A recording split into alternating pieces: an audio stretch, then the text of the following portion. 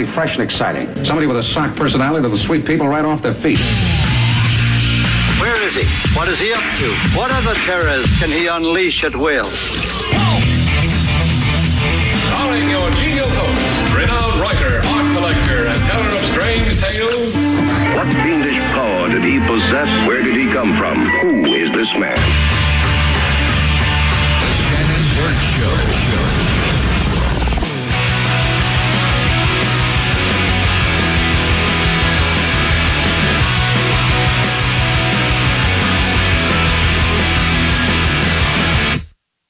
Believe me. It's the Shannon Burke Show on the Florida Man Radio Network for a Wednesday. Talk radio the way our founders intended. America, remember, not even Jeffrey freaking Epstein was prohibited from doing business in New York day 1133.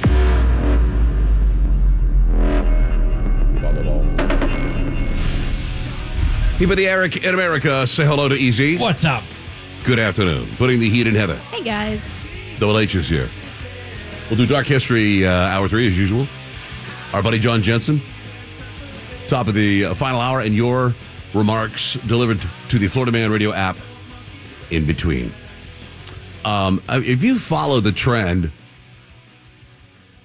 the terms have changed from, illegal alien, then that's just really not appropriate. Then illegal immigrant, and then to undocumented immigrant. I'm sorry, undocumented migrant. And if you search the phrase undocumented citizens, you will find 100,000 or more entries where that is the new term. So you could see where this is headed. They're citizens. We just haven't documented them yet. The number from CBP is officially, these are migrants that have illegally crossed the border. These don't, from what I understand, do not count the getaways. The official number is 7.2 million entered the United States border under the Biden administration. Now, to put that into perspective, that is directly from U.S. Customs and Border Patrol Protection. At the current pace, fiscal year 2024 will break last year's record of 2,475,669 encounters. A number by itself, as exceeds the population of New Mexico. Total number of Southwest land border encounters since Biden, 7.2 million, 7,298,486. This is larger than the population of 36 individual states. It's equal to 19% of California's population, 24% of Texas's population, and 32% of Florida's. It is more than half the size of Pennsylvania, Illinois, and Ohio. If you were to put all the illegal immigrants that have entered the United States under President Biden together to begin a new illegal alien city, it would be the second largest city in America after New York. Taken together with the getaways, this number is realistically, by the Customs and Border Patrol, 10 million people. 10 million. That can only be achieved with intent. It can only be achieved with bait, with incentive, with promise. That's the only, the majority of these illegals have come here because we have sent them signals to come here, either in their own countries, through NGOs, passing out pamphlets and cash and cards and new Nikes, and encouraging the trek, or what they hear in the news. And here's the really good news, I think. The majority, and I mean a strong majority of some 80% of the illegal aliens currently crossing, guess where they want to go? Oh, they want to go to New York. Hell yeah. New York City. Why do they want to go to New York City? Because time after time after time, both Hochul and Mayor Adams announced new great things. Another hotel. Hey, there's one city council person that wants, or state legislator who wants to make it illegal to kick people out of their shelter ever.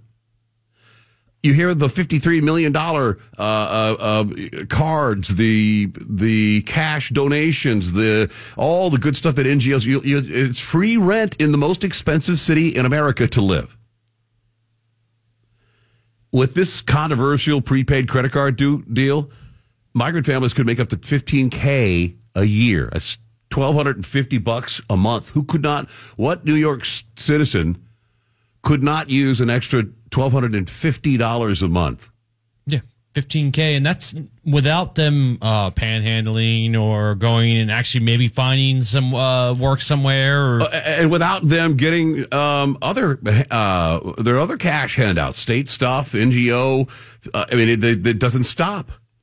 It doesn't stop. And what's really amazing to me is look at what everything from Catholic charities to municipalities to city governments to states. Look at how they have bent over, opened the checkbooks, and done everything in their power to make it absolutely as easy as possible, with no stress, no suffering, no sacrifice from the illegals themselves.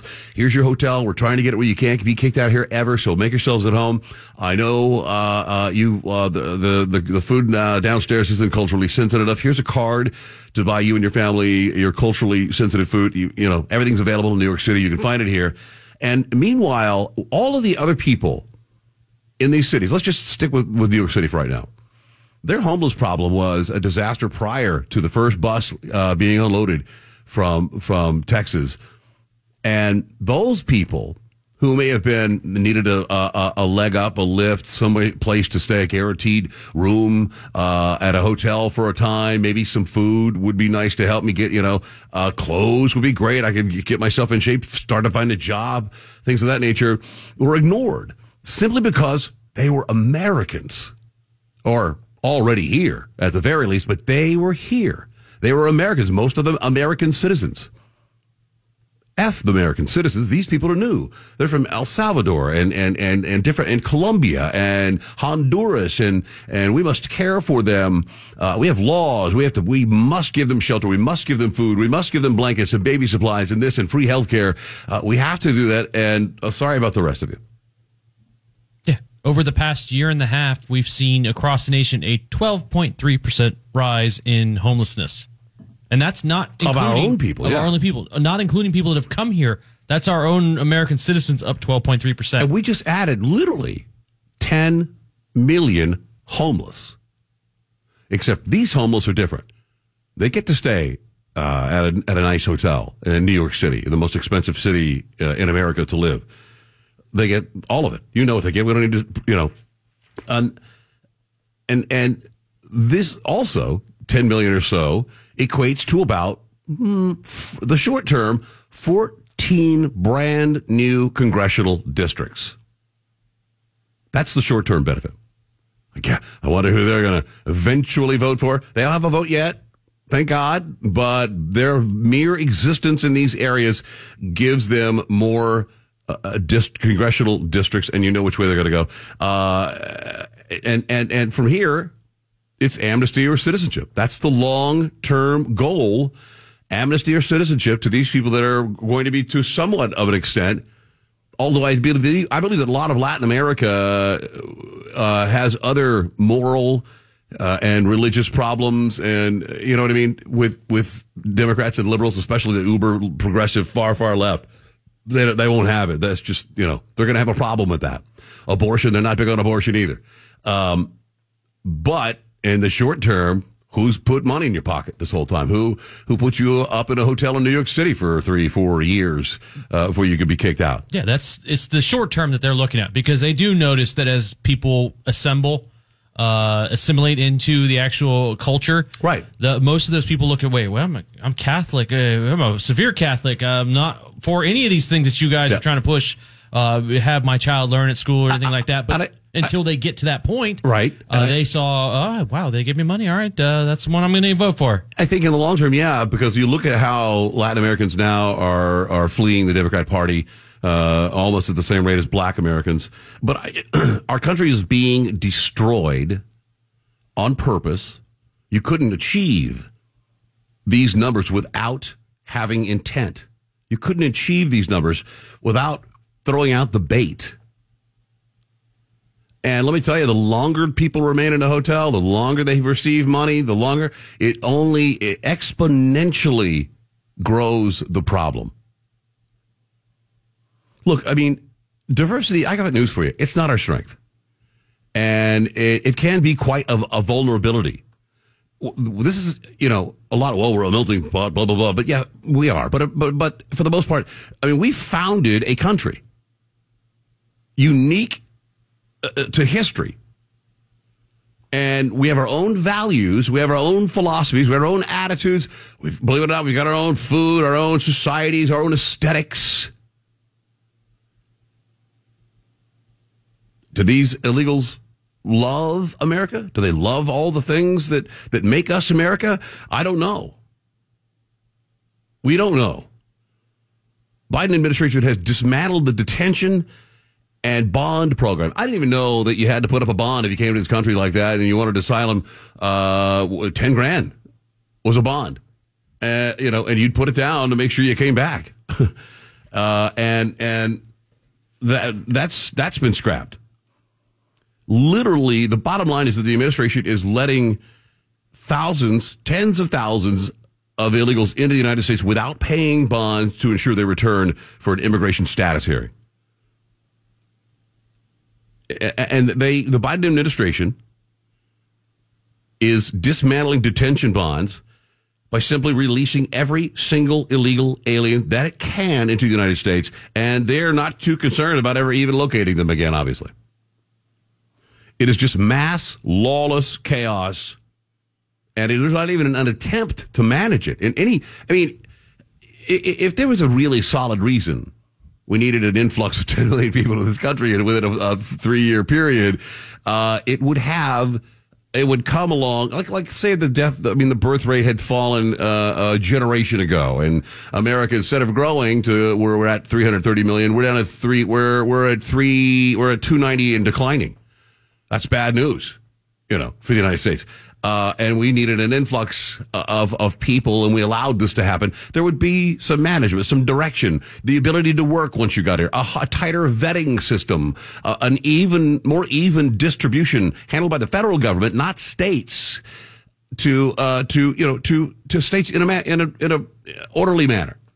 Yeah, I mean, if we had we've had a flux of things like this before when we had grand projects that we were going to do.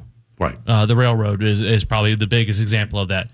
But even the highway system, things like that, where needed bodies. But right now, those projects aren't off the ground, even though we've been told by Biden that was part of that $1 trillion package was all these infrastructure projects and things like that we just have to get done. Well, you now have the labor for it. You could be putting this stuff together in months with the amount of people that you have to get to do now. Right. Well, this is $1.6 trillion infrastructure bill that you said was the greatest thing ever. Is going to transform America. It's something we need to do. Well, here's the force. Yeah. All right. Here you go. Start building bridges, fixing roads. Yeah. Build some bridges, fix some roads. You want to have EV, then you better find guys that can install these charging systems at every exit and just start going ham with the projects then. It's just people sitting there. Here's what a former immigration official had to say. I started my career in immigration enforcement in 1984 as a Border Patrol agent. I've worked for 6 presidents, up to Donald Trump. Every president I've ever worked for took some steps to secure the border because they understood you can't have strong national security if you don't have border security. And even President Obama gave me the Presidential Rank Award, highest award available. Because what was I doing at the time? I was locating and deporting people that are in the country illegally. But President Biden is the first president in the history of this nation that I know of who came in office and unsecured a border on purpose. So we went from the most secure border of my lifetime, and it's not just my opinion. I've done this for 34 years, Anybody can go to cbp.gov, look at the data. And within months, we went from the most secure border to historic illegal immigration. Numbers we've never seen before. And it's not because it's seasonal. It's not because of climate change. It's not because of Trump. This is by design. It's a shell game. They move people, they move thousands to the port of entry so they can claim less illegal entries between the port of entries. But it's failed because November, December, we saw record amounts of crossings on the border, over 300,000. They're coming and staying because of Biden's promises. 1.9 million gotaways. That statement alone should convince anybody on either side, 1.9 million gotaways, the border is not secure. You have to imagine that the 1.9 million gotaways, when they could have just walked with the rest of the crowd, signed up, whatever, found, identified themselves in some way, got the phone, got the hearing set. It's a lot easier than trekking your way and running away, and that they have something to hide, perhaps their identity. Are the ones that did not want to get caught, because all of them know. We've talked about the stories of the Chinese people getting through the border, where they go to a spot and they all just sit there and like, all right, we know they'll be around here in a little while, so there's no reason to run or there's no reason to do anything of that. So if they are a person that did not go that route, it's because they didn't want to be caught. America's a nation state. Can we all agree? We're a nation. That's just simply the Merriam-Webster definition. It is a form of political organization in which a group of people who share same history, traditions, or language live in a particular area under one government. The national question is, can the United States continue as a coherent nation state in the face of this current immigration crisis? America is real. We're not a melting pot, a tossed salad, any other kind of BS thing that strips us of our real identity. We founded a whole country. We made, well, not us personally, you know what I mean. There's also another problem being created, silently bubbling away. You'll understand that metaphor in a minute. At the border, situation there is escalating to a very significant environmental and public health dilemma. The problem, a staggering 100 billion gallons of raw illegal alien sewage entering the border region, adversely affecting communities on both sides. Immediate attention, they say, is if there is a crisis here, there are severe implications for public health, the ecology, overall quality of life. There is there is inadequate sewage infrastructure, and systems are unable to cope with the population explosion and industrial demands in the area. And because of that, a ton of untreated doo-doo water is finding its way into rivers, streams, and eventually into the ocean. Health officials warn it's a dire consequence for human health here. It's been linked to a range of illnesses. Environmentalists have concerns of the toll on the local ecosystems, marine life, and blah, blah, blah. It's a bad problem that no one thought of. Yeah, so of course we should get them through faster, so the poo water isn't getting into killing the whales. Oh, yeah, we don't want to kill the whale. We're doing a good enough job of that ourselves.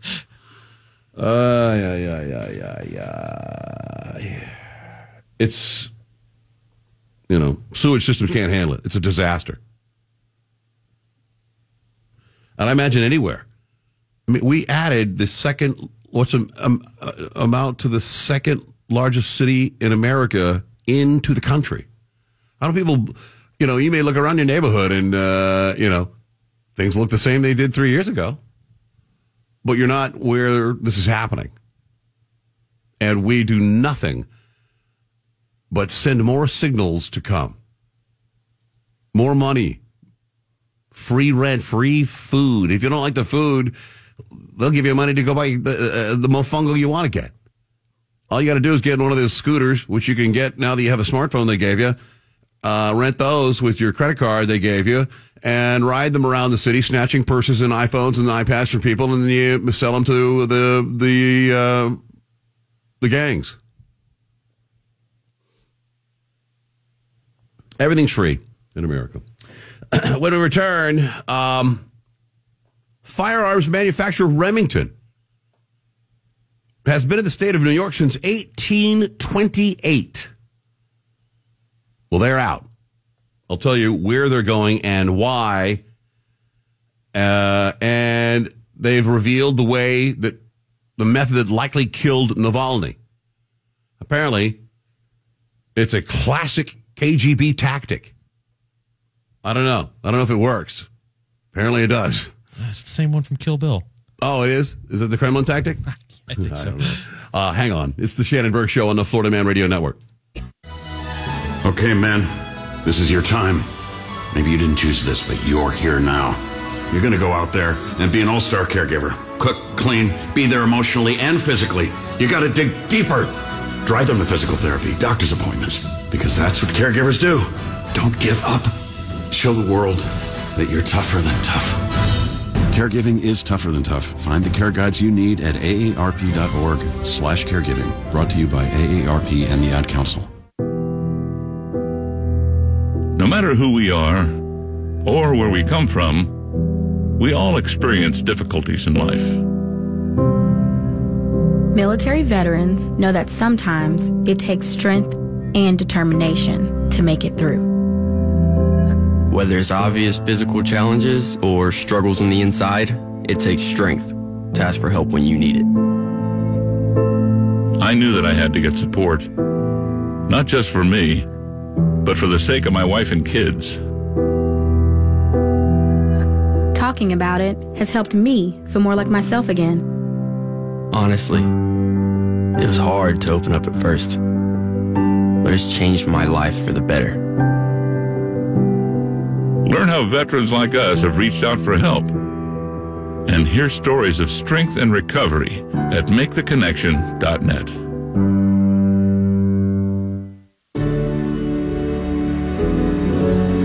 Hi, I'm E.J. Williams for American Humane. For thousands of years, dogs have been our best friends in our worst times. Today, we're also learning that our best friends, millions of whom are abandoned each year, are often the best medicine when people are facing obstacles.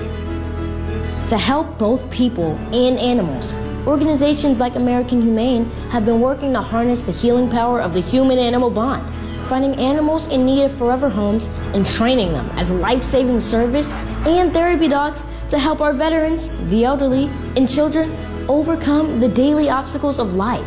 In this way, the rescued can become the rescuers. To find out how you can help give animals and the people they help a new leash on life, please visit AmericanHumane.org.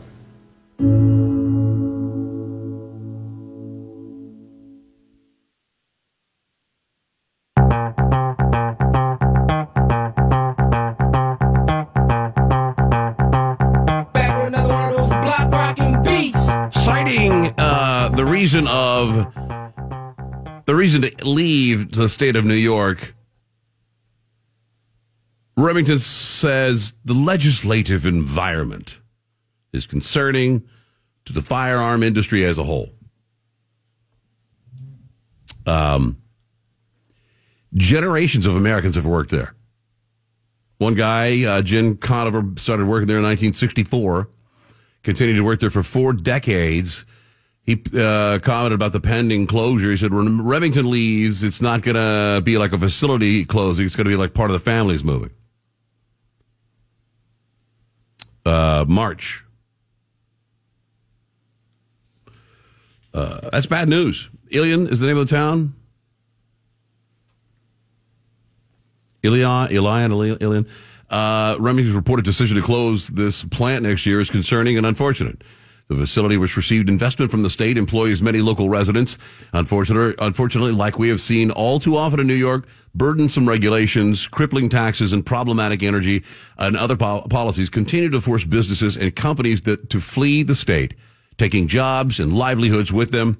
We will continue to communicate with state and local officials and work to help assist the company's employees and their families during this difficult time. Well, that's legislative environment. You got to be real ticked and bent to leave a place you've been at since 1828. Yeah, I mean, look what New York's doing. They're right now. You are going to see a rush of real estate titans that are going to come out of there and be like, "Nah, we're gonna." Especially when now you have Letitia James coming out and saying, "Well, if we don't get the money from Trump, we're just going to seize his building." So I know he doesn't fully own. So I'm not sure how you're going to possibly seize a building that he doesn't. He only well, he'll take his assets. Yeah.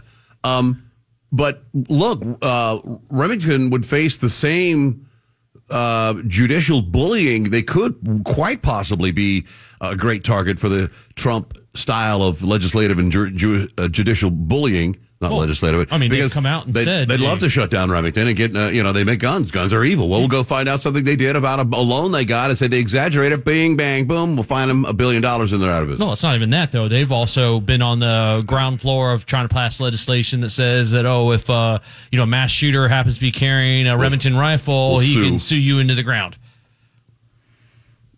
Yeah. It's a bright move. I'm sure it's not easy, but it's a smart move. I'd get the hell out of there as soon as possible. Letitia James is a real skank. She is. She would love to seize some Trump assets, and I hope everyone is paying attention. And those of you that are cheering this along, pay very close attention because, this could and more than likely will be you or your ilk or your family or someone quite soon. Here she is. To pay off the judgment, then we will seek, judgment enforcement mechanisms in court, and we will ask the judge to seize his assets. Now to the ABC News exclusive tonight after Donald Trump was fined nearly $55 million in his civil fraud case. Tonight, New York State's Attorney General Letitia James saying she's prepared to seize Donald Trump's assets. I mean, there has to be, you can't just, the judgment came down that one day, you start seizing things 3 days later. Yeah, he's going to file an appeal. They'll put together a bond. He has substantial properties that he owns, parts of or whole, that he could put up the 120% bond. It just takes time to put all that together, and then he'll win on appeal, and Letitia James will be a big fat loser. And then does she get voted out because she only ran on one thing and she couldn't make it happen? Oh, well, she'll have another promise. She'll, make a promise that she wants to see him executed in Times Square, and everybody will be like, oh, yay. Look at this. Did you hear that Trump supporters are raising tons of money? Trump supporters raised more than $600,000 to help pay for the former president's $355 million New York civil judgment. Since we began the program, the GoFundMe page has seen a jump of more than $14,000. Take a look at where we are right now. Trump is now at $615,000 raised from supporters. Trump was also banned from running his business, as you just heard, in New York and applying for bank loans for 3 years. His two sons, Eric Trump and Don Jr., are also being barred for 2 years, and they're also being forced to pay up $4 million apiece there as well. Michael Lee. They say Navalny was likely killed by a well-known Kremlin tactic, KGB tactic known as the one punch. And it's quite simply one punch right at the heart, right in the center of the body, and apparently you're a dead man right after that, right? That's what they say. They found bruising on his face and bruising in the middle in his chest. I mean, realistically, you could punch someone hard enough to stop their heart.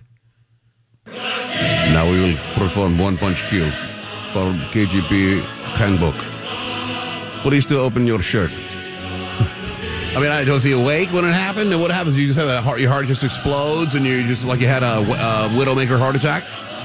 Probably more like putting yourself in AFib, where you hit it and it sets the heart out of rhythm. Kremlin's fiercest critic was found with bruising on his head and his chest consistent with the one-punch technique.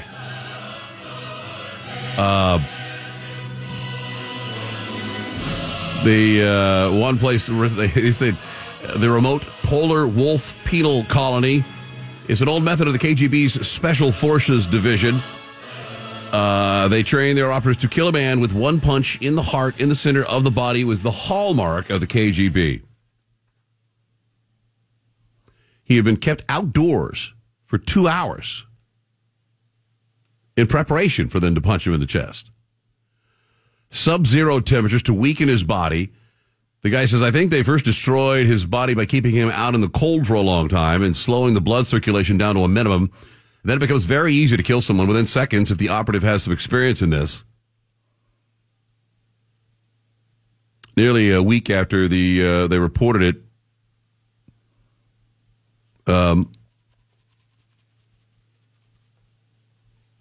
the same guy survived that poisoning attempt. I think, and now we're going to prepare more sanctions on Vladimir Putin because we know for a fact that he killed Navalny. I'm not in any way a Russian supporter. I just don't see what they accomplished by doing that. When you already have issues of sanctions being put down, why? Again, you could have had this guy he's in a Siberian winter prison. He's never going to escape from. He'll be there forever. Right. If you wanted him to. And so what good does it now he's been martyred, which I think in some cases makes it worse. Why would you? Yeah, exactly that point. What benefit do you get to, again, the guy was gone. He was never going to escape there. He was never going to leave there. He was as good as a disappeared person. So why send one of your KGB agents out? Was it just like, oh, yeah, it's Sunday. I'm a little upset. I stubbed my toe. Go punch Navalny in the chest one time. People, liberals look at this. Look at what a political animal, how horrible he is, just assassinating people. And Tucker Carlson wouldn't interview him. And Trump is his wiener holster. But all the while not seeing the similarities. How dare Putin have political prisoners in a gulag in Siberia? Well, we have political prisoners here in the United States of America. No doubt about it. And we're trying to put our leader's greatest opponent in jail right now. We're just not quite to the Putin level yet, but we're really, really trying hard. You don't think we can exploding heart punch anybody? I wanted to introduce that, the exploding heart punch, but the Democrats would not approve it.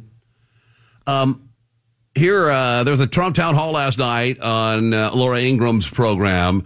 I caught a lot of it. I didn't watch the whole thing back to back, but there's some good stuff in here. Here he talks about, everybody you listen to, including Hillary Clinton, Comey, Brennan have all said if he's reelected, it's going to be revenge. He's going to go on a revenge. And you know what he's going to do? He's going to weaponize the Department of Justice. It's unheard of. Hold on. I don't care about the revenge thing. I know they usually use the word revenge. Will there be revenge? My revenge will be success.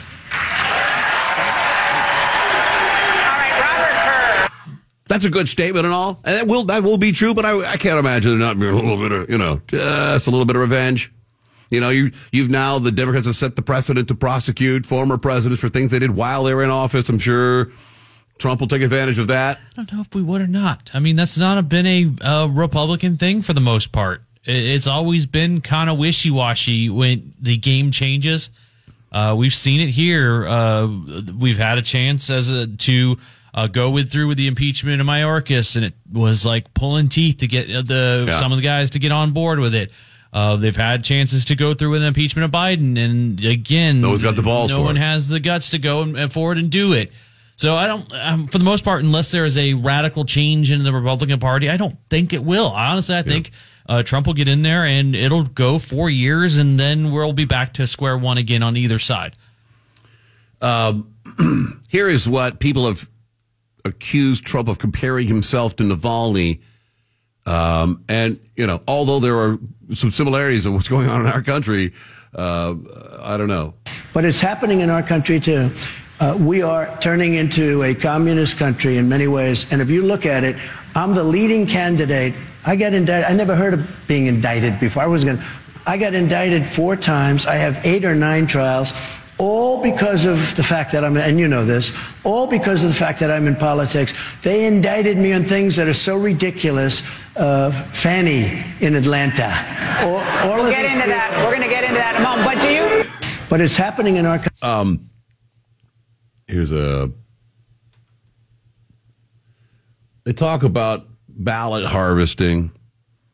Trump seems to think that whenever you put mail-in ballots out, they're going to be fraud. I agree, especially if you send it to people that didn't ask for them.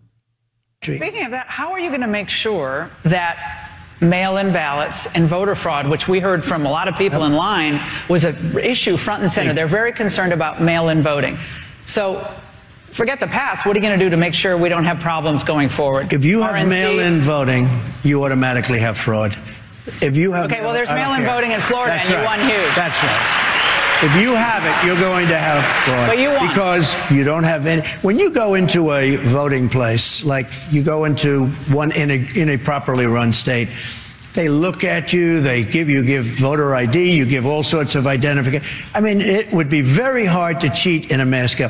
When you send out millions, like California, I think they sent out 36 million ballots. They don't have a voting booth in the whole place. And then millions of ballots come back. Nobody knows where they're coming from. Right, but what are you going to do about it? The way you win is by swamping them. The way you win is by swamping them. You got to have, and we're going to swamp.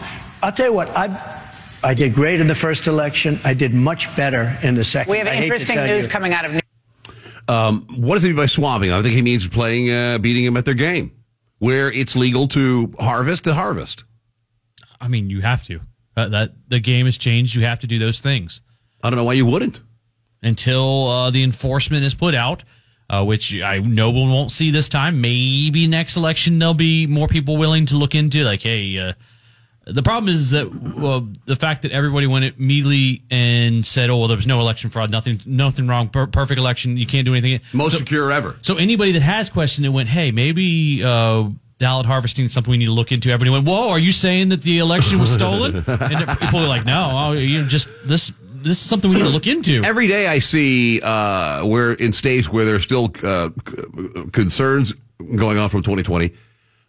Finding more and more stuff. 17,000 dead here. There. Some guy found several thousand dead people that voted and found obituaries for every single one of them to prove that they were dead on that day. Yeah, our elections were not secure. It wasn't the securest election of all time. The joke. Be it if you think legitimate or not, but it was. There are issues to the way our elections are done now, mainly because we no longer have a unified across the country. You can only vote this way. That's the only way it can happen. Every state has little tweaks here and there. You can do this. You can do that. You can show up on a Tuesday when it's on Thursday, and you can do this, and it makes it impossible to actually have a completely fair and secure election. One day, national holiday, voter ID, paper ballot. Here he is talking about possible VP picks. View that. The audience has been asked who they think would be a good choice, and various names came up. One of them was, of course, Vivek Ramaswamy. Yeah. He's made a big splash. Ron DeSantis, who's making an appearance today in South Carolina, we just found out. Obviously, Tim Scott, Byron Donalds, and a big presence here for Tulsi Gabbard. Very interesting. And Kristi Noem as well, I should say. Right. Are they all on your short list? And when can you? They're all on the short list. Kristi Noem would be great. Tulsi Gabbard, man, talk about a crossover. And really, when you think about it, wouldn't it position you, because his VP, this is going to be one of the most important VP picks ever, because it's likely going to be the GOP nominee for 2028. Yeah. DeSantis. Or Noem. I mean, has a reason that DeSantis has gotten pretty quiet lately since he stepped down. You think so? You really have not heard much from him, have you? No. I mean, he's going to speak apparently in South Carolina today. I didn't know about that, but Here's Trump on Biden and his cognitive decline. Well, she and Biden have like almost, in a way, some would say team up together. They're Biden's people to say, look, if you're going to complain about age, Trump's demeanor, Trump makes mistakes, forgets names. She's trying to equate Biden's decline, which is fairly obvious, with you for being, 77. Well, he's declined, and there's no question about it, but he was always sort of semi-declined if you go back 25 years. No, but he was not one of the smarter people. He's tried to be president many times, 4 times at least that they know of. And all of a sudden, when he's most diminished, this is when he hit, and he did it. But if you look at me, I feel, and I really mean this, and I would tell you, and I think you tell me too, because we've known each other a long time, if I felt diminished, okay, let's use a nice term. If I felt diminished or declined any way, I think I know it. And I think I'd say, I'm not running. Somebody should talk to him. But if he runs, he runs. He doesn't seem to be, I heard you say that he's very persistent, and he probably is. I think most stubborn. people, I think that most people that run would be stubborn or persistent and, just not want to give up the ghost. But, we have a nation to run.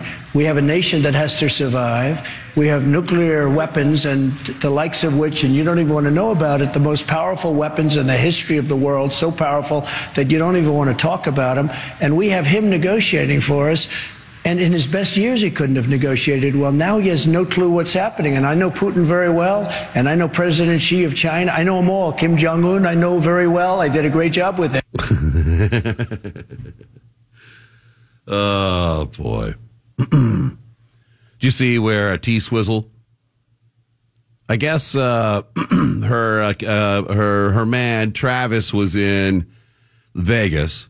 She's in Australia on the tour. Sent her plane from Australia to Hawaii, and then Travis flew, I guess commercial, I would imagine, from Las Vegas to Hawaii, and then Taylor's plane took Travis from Hawaii to be with her in Australia. You can just feel the earth getting warmer from that. You might as well just go to a gas station, open all the pumps, and let it spill into the street. Yeah, it does less damage according to everything that we've read. We keep being told that all this carbon being dumped out there. Do you think when people, especially political people, go on television and they say outrageous things about how unbelievably wonderful Biden is and what a great job that he's done, and he's has so many accomplishments? Do you think that other people, does it penetrate? Do people believe it, or is it? Though the people they're talking to believe it already, so it's not changing anybody's mind on that.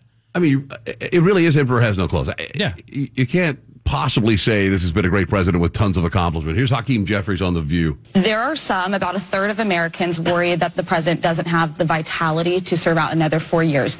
Do you think that it's time to pass the baton to a new generation of leadership, or do you think Joe Biden is the strongest candidate to defeat Donald Trump? Well, Joe Biden is definitely the strongest candidate to defeat Donald Trump. Definitely the strongest. In terms of President Biden, he's got an incredible track record of success.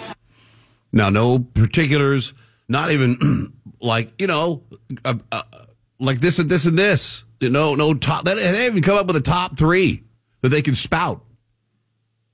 Right. And we just have to connect that track record of success with his vision for the next 4 years. In terms of President Biden, he's got an incredible track record of success. Right. And we just have to... those clowns in the audience. Yeah, I sure did, right, Maude? I told you. And the problem is, again, what he's basically saying, we just got to convince people of it. They always say, well, we don't know why people don't understand. Why aren't they getting it? Maybe they're not smart enough to see his terrific record of success. Maybe they haven't seen all of these accomplishments. They're just stupid. We can't seem to communicate it to them. If you start by mentioning 1 or 2, I don't know. That's a start. I do like the White House press push, though, that they called up The View and like, hey, we want you to book 4 or 5. Yeah. Well, this whole week has been nothing but Democratic representatives that they bring on, they immediately go, okay, do you think that Biden is old or not? Of course, everybody they hate is Hitler and pro-Putin. Let me ask you something. What do you think Putin has on him, on Trump? Well, oh, that's a good question. Yeah. What has he got? I actually think that money. Donald Trump views himself as a Putin-esque leader, dictatorial figure. Yeah. He said it. Yes. And we should believe him that he. Okay. They keep repeating this lie. He said he would be a dictator on day one because he's going to sign this, sign that, drill, baby, drill, close the border. And that's it. Dictator day one. And now they say, well, he told us he's going to be just like Putin and try to poison Biden and put him in a gulag. And I do like we're on Russian collusion number 2. Yeah. There you go. Because Nancy Pelosi earlier this week said the same thing. I don't know. I think Russia must have something financial, wink, wink, on him. Wants to go down this road. And that's the problem that we're encountering with some of my Republican colleagues, that there's a growing pro-Putin faction in the Republican Party. And it's led by Donald Trump, some other outside figures like Tucker Carlson, and on the inside, Marjorie Taylor Greene and Jim Jordan. If you don't want to give money to Ukraine, you're pro-Putin. That's all there is. Yeah. All right. When we return, we've got lab-grown meat. We've got lab-grown diamonds. And now, lab-grown testicles. You can finally tell somebody to go grow a pair.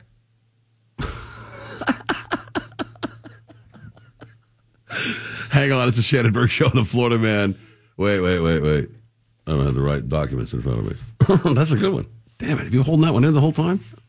Grow a pair. All right. We'll get to it's for people that can't produce sperm, or maybe if you lost a ball in an accident or both. Well, yeah, if you're a horrible with that testicular contortion that happens where everyone gets twisted up together and you lose one. Yeah. All right, hang on. It's the Shannon Burke Show on the Florida Man Radio Network. WFYY HD3 Windermere, WXUS HD3, W266DY Dunellen, WZLB Valparaiso, Florida Man Radio.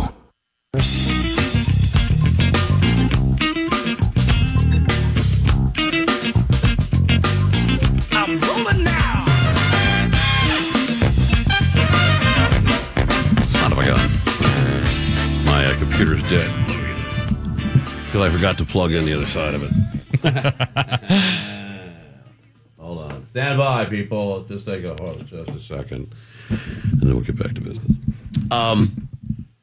This is weird. There's a couple of fertility stories in the news today. One of them is that scientists in Israel have figured out successfully grown working testicles in a dish. Okay, it sounds promising, but follow me. They call them lab-grown organs that work like testicles. They call them organoids, and they may produce sperm. And this is a weird statement. The lab-grown organs remained usable for 9 weeks. What, after 9 weeks in, it melts and and they just disintegrate? I mean, maybe because it's not attached to a heartbeat, blood flow. I don't know. Another troubling fact about these organoids is that these are made from cells sampled from mouse testicles. So did they make mouse testicles, or did they make human testicles from mouse testicles? Well, they believe that all they have to do is get their hands on some real testicle tissues, cells, and they can grow real testicles. Artificial testicles, they say, are a promising model for basic research on testicle development and function, which can be translated into therapeutic applications for disorders of sexual development and infertility. 1 in 8 couples has a problem because when your old man's got a bad set on him, they're dead.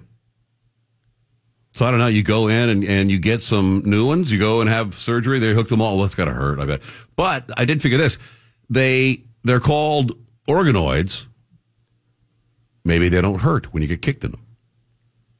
Well, I'm going to assume they're going to be reattached if you're other ones, but also can you cosmetically get like multiple ones? Are we going to live in a future where that's like the hip thing? Is the rapper? I got three ones. Old MC 3 balls coming in. Trey Nut. What's up? They don't know yet that it's going to work, but they're hoping it's promising. It's creating tubules, or whether they say it should be able to produce sperm. They're going to try it again, I suppose, with real human culture. They remain viable in the culture for 9 weeks, long enough that for sperm generation at least to occur. In mice, the process takes 34 days. Over that period, the team noticed initial signs that meiosis had commenced. That's the special type of cell division where they cut in half, the number of chromosomes every reproductive cell. They don't know if the existing model will actually produce sperm cells, but the signs are promising. Every time I hear someone that is in that type of work, do you tell women on the first date, or men or whoever you're on your first date, like, hey, what do you do for work? Yeah, I grow testicles. Well, today I grew a set of mice nuts. And so, yeah. So, and yeah. I observed them, and I held them in my hand. And we're hoping for some mice sperm here soon. Shortly. This is weird, and it's going to be, I think, troubling. Some parents in Alabama sued a hospital or a clinic, a facility for wrongful death. The reason was because back in December 2020, a patient at the Mobile Hospital, where their frozen embryos were being stored, the patient walked into the fertility clinic through, quote, an unsecured doorway, removed several embryos from the cryogenic nursery, like they call it a nursery, and the hand of the patient was, that stuff is so cold, it's like, nitro. Their hand got frozen, burned, and they dropped it on the floor, killing the couple's embryos. So the parents sued for wrongful death. Trial court dismissed the claim, said that, cryopreserved in vitro embryos involved in this case do not fit within the definition of a person or a child. Their attorneys took it to the state Supreme Court, which, very surprisingly, last week noted, quote, extrauterine children or unborn children located outside of a biological uterus at the time they are killed are children, and they are covered under the state's wrongful death of a minor law.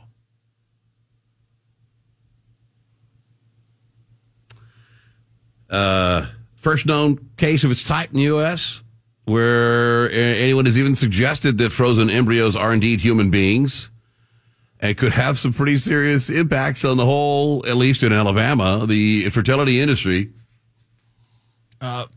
It has opened up all types of questions, and that because the embryo, it's a fertilized embryo, I believe it's 6 weeks at the point they freeze it. Yeah. So would that not theoretically make any woman that is pregnant past 6 weeks, that's a viable child? Right. And so if you knew you were pregnant and you were involved in a car accident and you lost your pregnancy because of it, and you were only 6 weeks pregnant, I think they could. Couldn't they say that was homicide? That's a question. That's what's opened the door there. That really, according to the Alabama Supreme Court, even though they carefully worded it to be extra, that out of the uterine, so that is out of a female body, but what's the difference between the two? What makes the one that's frozen, that's at that stage, any different than in the woman? That's a little baby in there, frozen. That's a baby sickle. So you've opened up all types of things that could be going on there. What if I went to the clinic, me and my old lady broke up, we have some embryo children in the embryo children nursery, and one night I get in there and I have my own jar of what is that stuff? The super cold liquid. The nitro, yeah. Whatever it is, the super cold stuff, and I steal, or rather kidnap, our embryos. I didn't have, who has custody of the embryos at this time? Are they legal guardians of the embryos? I take them, and now have I kidnapped? Am I a kidnapper? There's been arguments about that too, because I know there's been some where a couple has frozen them to be IVF later, and like the husband died or the wife died, and then they went, okay, well, I still want to implant that into a person. What's the rights at that point? Right. And here's another one. What if you have several embryos frozen? The doctor inserts one, places one, you have a baby, and you figure, hey, you know what, I'm done. You have 3 more left in the down at the cryo nursery. What do you do with them? Or do you kill them? Do you abort them? What's the procedure? What do you call it? It would be a... Hey, couldn't you just go get them? Hey, this is my kids in there. I want them right. Bring them out here. Sure, they'll just wrap them in a paper bag. I'm taking them home. They're non-viable after being out of the cold for a few moments. What if you watched pornography in front of one of your embryos? Are you guilty of indecency with a minor?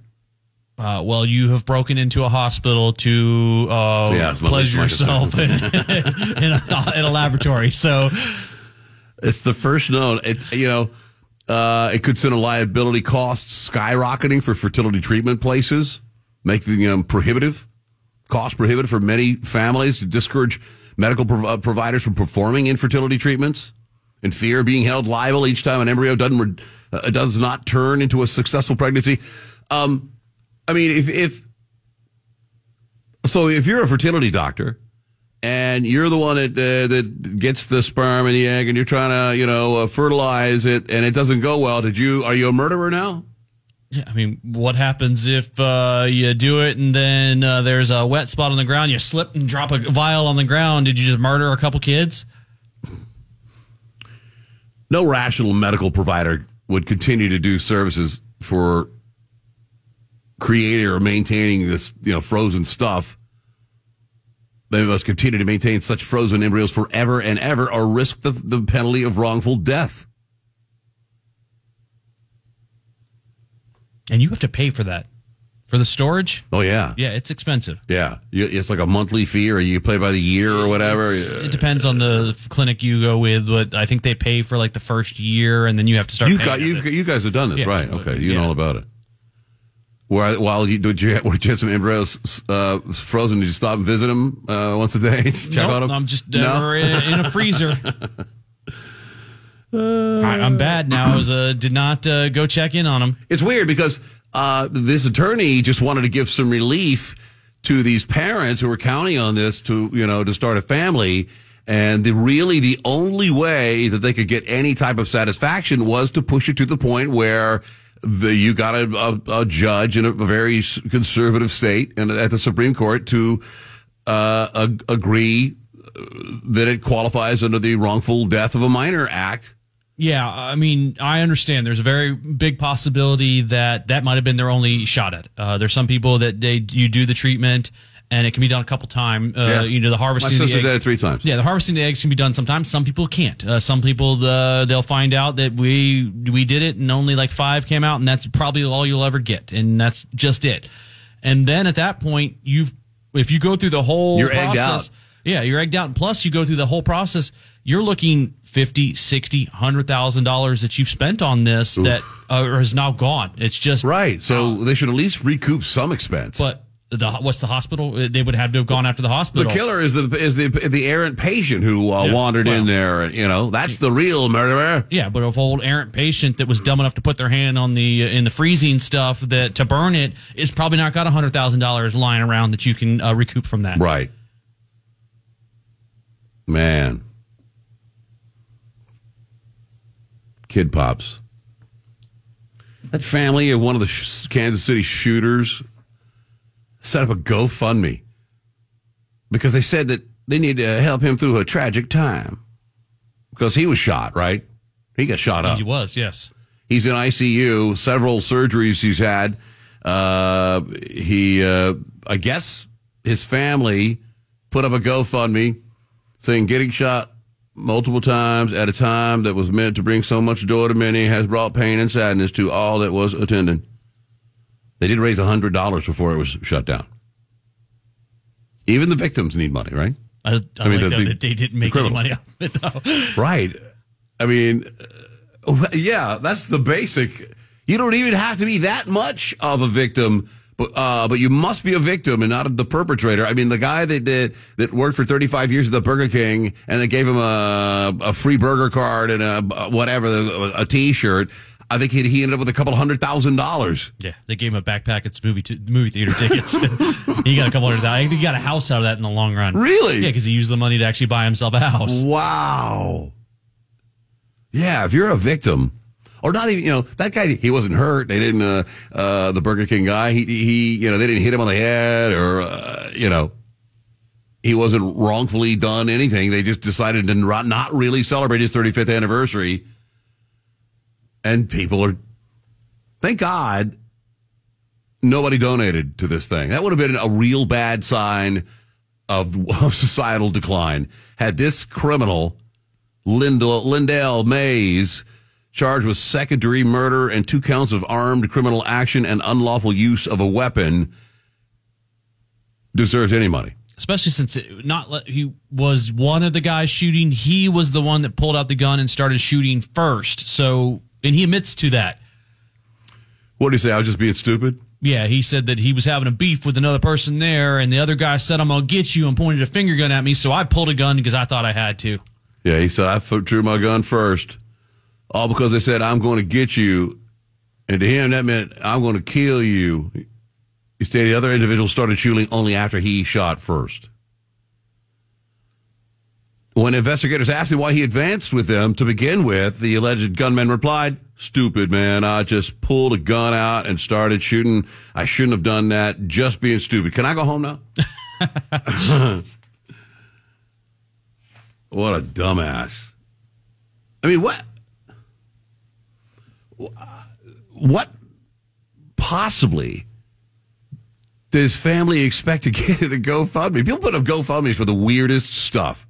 Exactly that. They didn't think that maybe he would get caught because he was shot. So he was technically, if you look at the list of the 29 people shot, he's a victim because he was one of the people shot.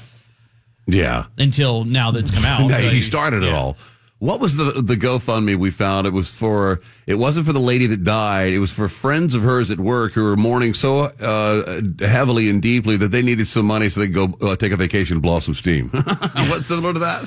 That one and the GoFundMe for the guy that I think it was for the guy that got stabbed with the girlfriend was watching and the guy at the bus station stabbed him, and they ran a GoFundMe so they could take a couple days off to have a little vacation because they were all so sad about it.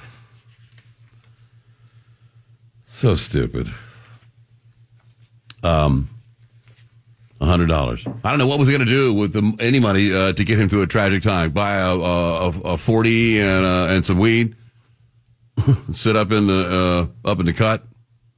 I didn't know this. Maybe Movie Man Mike could look into it. I don't know that he ever mentioned it, probably on purpose.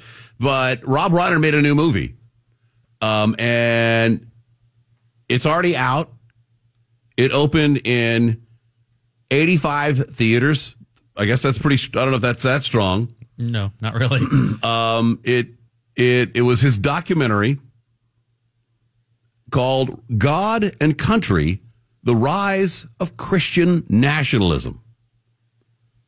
Just a big, bigoted attack on any Christian that dared to vote for Donald Trump, and well. You probably won't be seeing it you probably won't have a chance to see it anytime soon because it absolutely embarrassingly tanked. In 4 days, its opening weekend, in total, it made $38,415.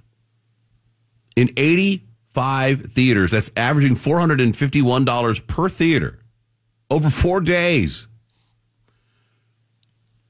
Could you imagine you're the one person sitting there watching Rob Reiner's documentary by yourself? That's pretty much what happened because it brought in one showing. If you assume that it only had one showing each day, It likely had several. It brought in $112 per day, or 10 people a day spread across however many showings were that day. So there were empty theaters that just ran this film, and there were probably quite a few that had one in it. Just one guy. And probably a lot of them were people that bought it just so they could review it. You think? Yeah, they bought a ticket because they could go online. I saw it was the greatest film I ever saw before. It wasn't for the negative reviews or lack of publicity.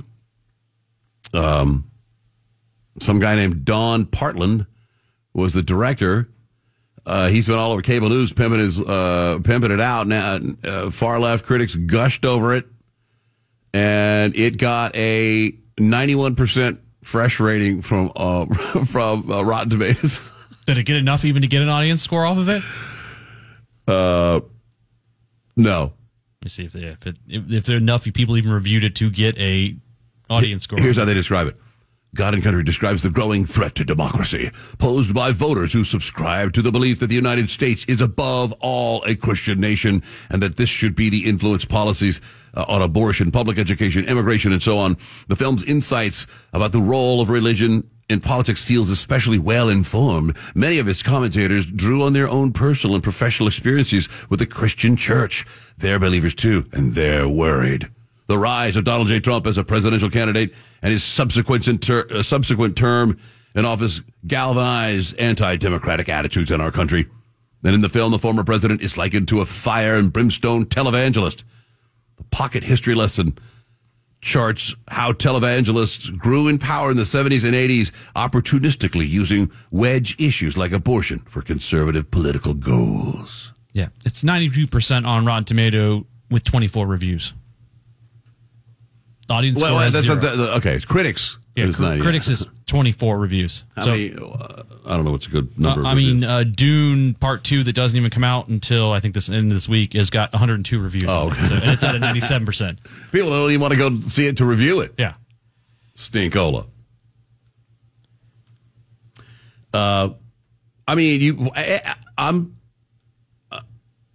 Maybe this is a good thing for the country. Maybe, you know what I mean? There probably was a time where this thing could have been a blockbuster during his run up to the 2020 election. I don't know if it'd be a blockbuster. I don't know how good it's, it's been a while since I've seen Partland's work. He hadn't directed anything since 2007, The Bucket List. Prior to that was 1995, The American President. That's one success over 30 years. We won't have to worry too soon, too much longer about Hollywood and movies. Have you seen the new visual AI stuff called Sora? Sora? It is the future. Is this the text AI one? Yes, they'll take your text, your written description of what you want to see, and turn it into a 1 minute long video. Longer videos are coming, they say, including they hope to do feature length. This guy says the results are, I saw a still photo, but it looked absolutely fabulously real. The results are nothing short of astounding. The prompt was: a stylish woman walks down a Tokyo street filled with warm, glowing, neon animated city signage. She wears a black leather jacket, blah, blah, blah. And it's pretty incredible. Yeah, I saw it. Looks pretty good, but they had it up against from, I think, 3 or 4 years ago. It was a video that everybody it was the AI, text AI of Will Smith eating spaghetti. I saw that. That was horrible. Yeah, and like the face all jacked up and eating spaghetti out of the wall, stuff like that. That's the same technology within a couple years of what that other one was. But one is created from scratch. Those were created from actual, either footage or... those were same thing. Text AI was literally, telling it to create, they wanted a video of Will Smith eating spaghetti. That was what the prompt was, and that's what it popped out. On Sora? And now what you see now is what, woman walking down Tokyo Street is what the difference is between the two now. And how many years is that? I think less than 2. Wow. I mean, is it possible Do you think that somebody could make a feature-length movie without a known celebrity in it?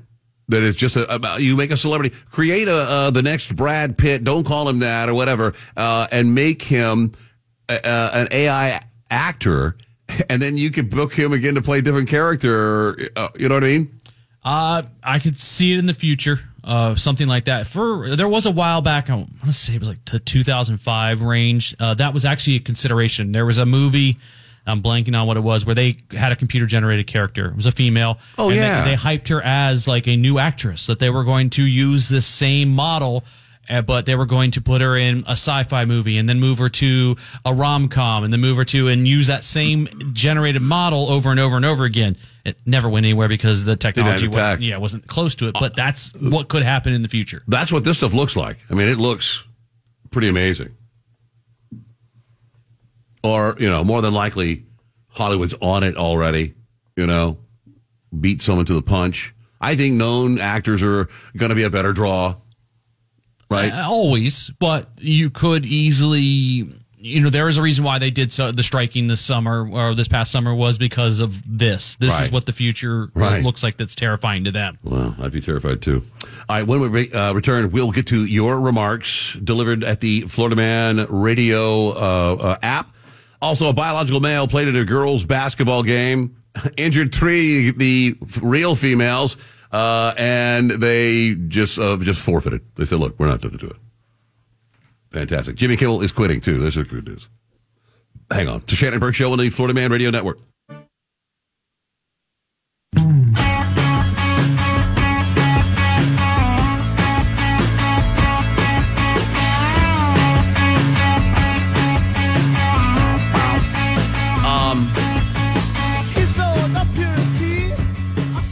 Lindsey Graham is a terrorist. Well, not by our standards, but definitely by Russia's standards. He has been added to the list. Where is that? There it is.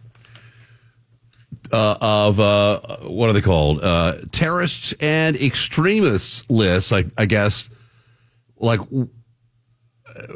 we have our terrorist lists are, groups that have committed acts of terror publicly in their name. I don't know that we keep a list of, I'm sure the FBI has a list of extremists. Anyone who ever voted for Trump was probably one of them.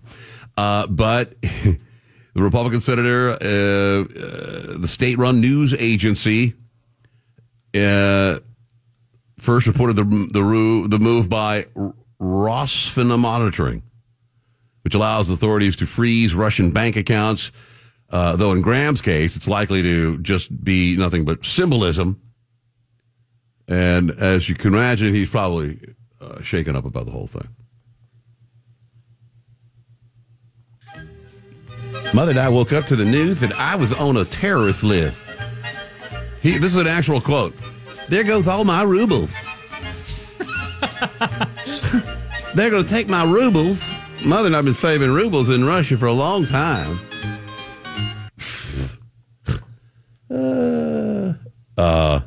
Meta is on the list. So he's in, company, good company. There are 12,000 individuals and 400 companies that are on the list, as well as domestic and foreign terrorist entities and Russian political opposition groups. OpenSanctions.com.org have all the information there. But San Francisco wanted to you want to talk diversity? Well, let me tell you, these people know something about diversity. They have appointed to the San Francisco's Election Commission a Chinese immigrant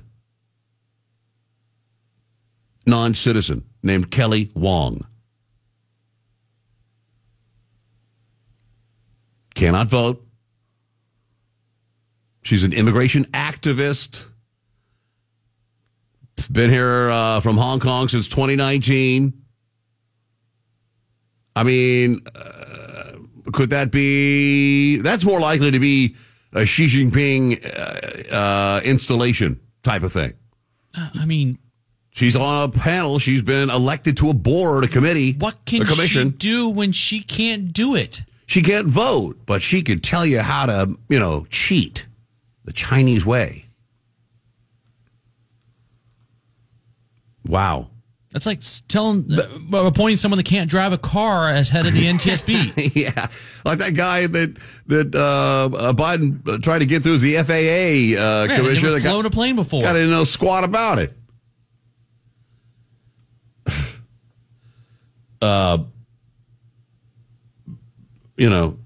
These because the people in San Francisco think that Kelly Wong from Hong Kong is a global citizen, right?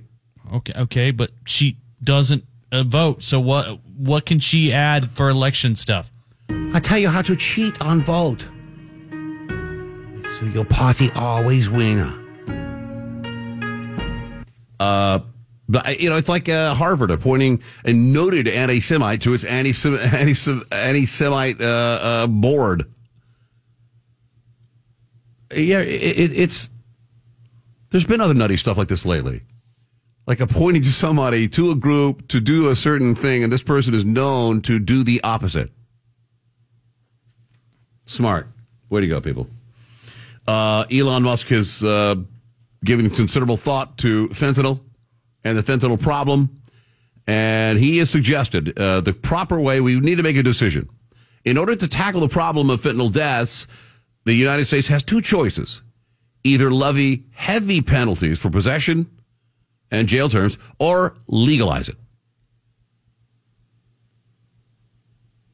He says legalize it so that it's controlled, so that an addict doesn't accidentally take a lethal dose of it, like you would be dispensed. Let's not get into the drug addict feeding business here. Yeah, I understand what he's thinking, and that fact that most people that are addicts are going and they'll go down to the street and they'll go to their local fentanyl dealer and be like, all right, I got $30. How much did that get me? And they'll just, here, have this. They'll just shoot all of it. And they'll shoot all of it. And well, that probably just killed that person because they're an addict. They don't know how to professionally count out how much fentanyl they have. I get that. But now you're saying, to combat the problem of the overdoses, let's take control of it and make sure that it's doled out in non-lethal amounts. Yeah, I'm not the biggest fan of it. I get it. I've seen the places that they try that out. It doesn't seem to work. In fact, it usually seems to fall out into like San Francisco, and you just end up with open air drug stuff going on. And look what happened in Portland, Oregon. I mean, they're going through the same thing. Or is that Portland, Oregon? Yeah, the same thing there. I'm for why can't we make this it illegal as hell? Well, anything you do now, you're going to be battling the never-ending flow of it that comes across the border. These cartels get the chemicals from China, and they produce these in various levels of I think effectiveness. Our biggest issue is we're so gun shy from the war on drugs era that really put a lot of people in jail that were weed offenses because of the fact that was still an illegal narcotic at the time. And now they're going back and going, okay, well, we've dropped it down. It's legal in a lot of places. It's medicinal in most of the other ones, but those people are still in jail. So they're afraid, they're gun shy to go, all right, we're going to start kicking down doors again to arrest drug dealers and fill up the jails again because people are going to freak out. Even though that's part of what it is. If fentanyl deaths come down because of it, we've taken such a there are those out there that say, all drugs should be legal and you should, be able to get some cocaine. And, if you like, go out on a Friday night and stop by the drug store, literally, and get yourself an 8-ball, have a nice day, and go on about your business. I think as a species, not all of us, but many of us have very little self-control, especially when it comes to some intoxicants. And that's the argument I think they go when they talk about legalizing it, in the fact that they say it's not legal in the sense that you could just go down to the street and buy it at the 7-Eleven. It's legal in that you can go to a dispensary and get it. Right. And then you'll actually have a person that's going to dole out and say, all right, according to our thing, you got fentanyl yesterday and you had this dosage, and well, hey, you're still alive and you've gone 24 hours, so you can have this fentanyl, and this is all you get today. And they give that to the person, off they go, because they were going to do it no matter what. And the argument is, will that deter all the drug trade to go, well, I mean, they're able to go purchase it wherever they want. They know it's clean fentanyl, so we're not able to sell it for cheap like what we were doing before. Yeah. What's wrong with criminalizing possession of it? Simply because it is the number one drug to OD from right now. Yeah, it's that's the I see both sides of it, and where they're trying to say, well, if we put it all in where you have to go buy it here, and it's the only place you can buy it, and it's legal. We don't want them to do it, but they're going to do it anyway. If we didn't, and then we're going to go buy it from the guy that maybe mixed it with some bleach, and they're going to OD there. There are people that are buying cocaine just to snort it on like a weekend warrior guy, and it's got fentanyl in it, and boom, before you know, you're dead. Yeah, we had the story of the guy that was touting that he sells drugs that don't have fentanyl, and he died from doing drugs. Yeah. But I don't want to be the point where the cops are like, hey, they're shaking some guy down, they search him, and they go, you got drugs? And the guy goes, yeah. And they find his needle with a thing on it, they find his drugs. They go, oh, this is just heroin, you can go. We're looking for fentanyl. Well,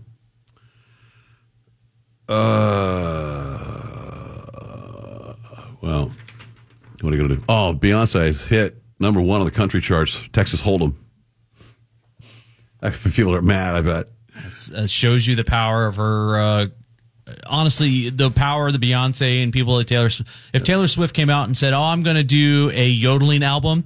Boom. She's number one on the yodeling album. Number one on the Hot 100.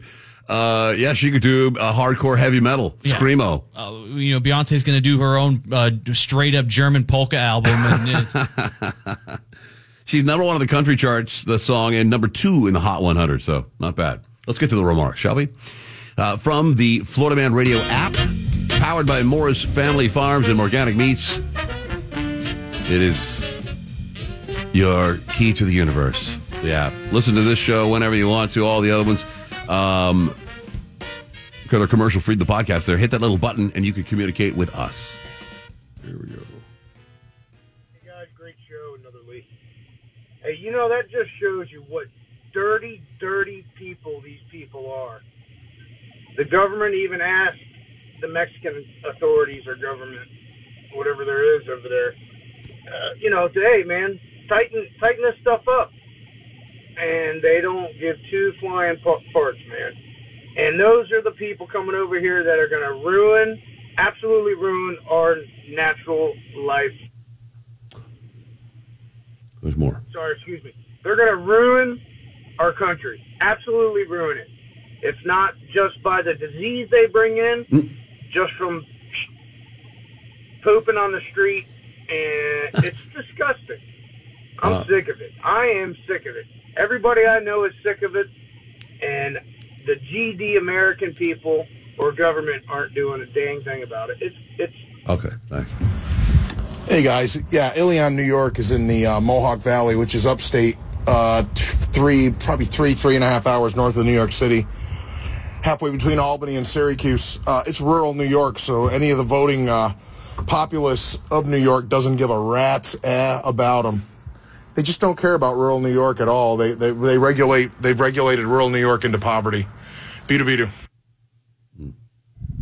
I just got off the phone and listened for half a second, and just in that half a second, it almost is reminiscent of when the Jews put Jesus on trial, and the Supreme Court is Pontius Pilate, and we're waiting. Sorry, I'm just high. The Kremlin's fiercest critic dies. Oh, we forgot to mention he was a CIA asset, Nazi sympathizer, and the list goes on. Take a search on Twitter. All right. I wasn't trying to... the story wasn't about that person. The story was about him describing the one punch.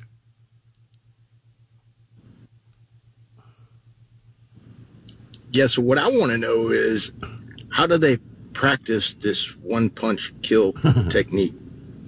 I mean, you had 10,000 repetitions before you're dead on. How do you practice that?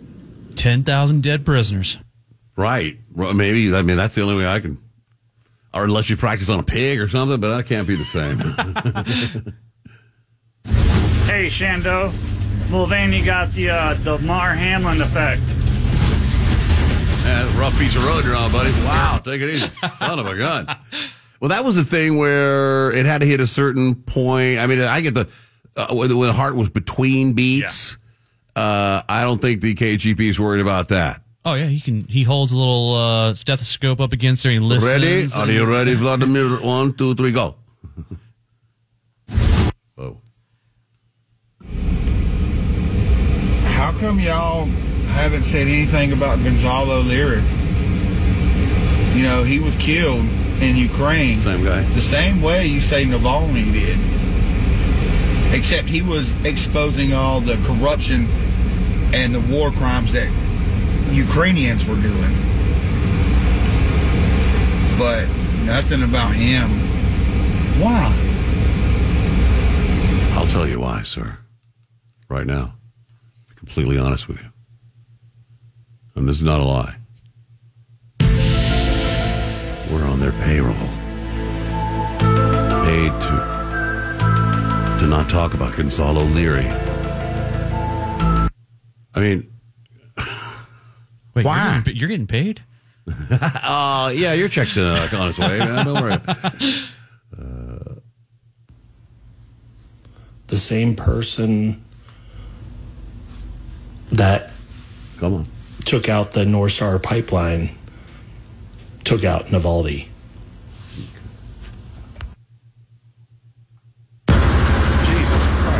Yeah, Heather, this is Beavers Waxing. We move it all around for you just to make sure we get it all. All right. Shannon, who do you think is smarter? Your little brother or Liberal Larry? Or is Liberal Larry your little brother? They are very similar in their beliefs and their disregard of facts and their inability to debate effectively without becoming unbelievably emotional and aggressive. Yeah, stopping the heart with a punch is a real thing. I saw Uma Thurman do it to David Carradine. It was the 5-finger palm exploding heart technique. And also the way they're pumping up Joe Biden and his mental acuity and everything else reminds me of when they were talking about the Ruth Bader Ginsburg workout and how this trainer, he could barely get through it. It was so... And then you watch the video of RBG's workout. She's literally got a 2-pound dumbbell in her hand. Little pink weights.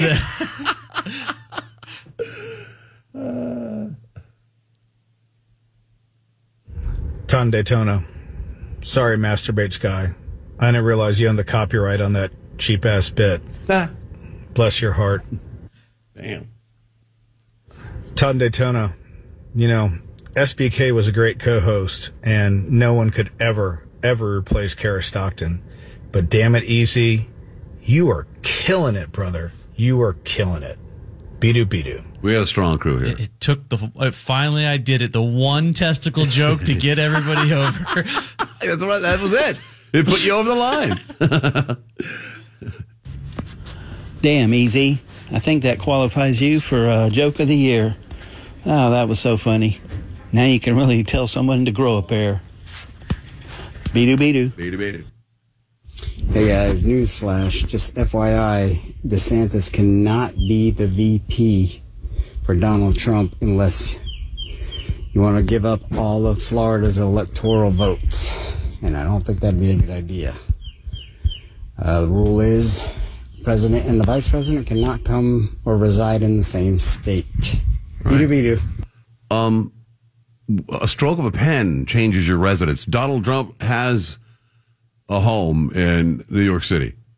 He can become a New York resident DeSantis is a Florida. I mean, that might be a fight now, but huh? It might be a fight on getting him back to being a New York resident. Oh now. yeah. But that type of stuff is done all the time. Hey, what's up, Shando? Easy, Heather, Spark 352. Yeah, Hakeem Jeffries sounds like Liberal Larry's brother. I mean, his accomplishments, come on, let's go. Joe Biden, he can fall up the stairs like nobody's business. And when he does manage to put 2 or 3 sentences together, when you look at it, it looks like a can of spilled alphabet soup. I mean, guy's great. Hell of a president. Be-do.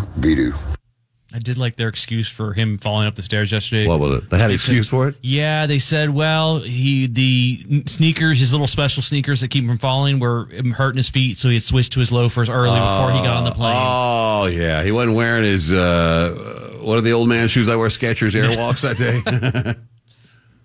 I heard one guy got the mouse balls, and now he's got a hankering for cheese and a fear of cats. Hey-oh.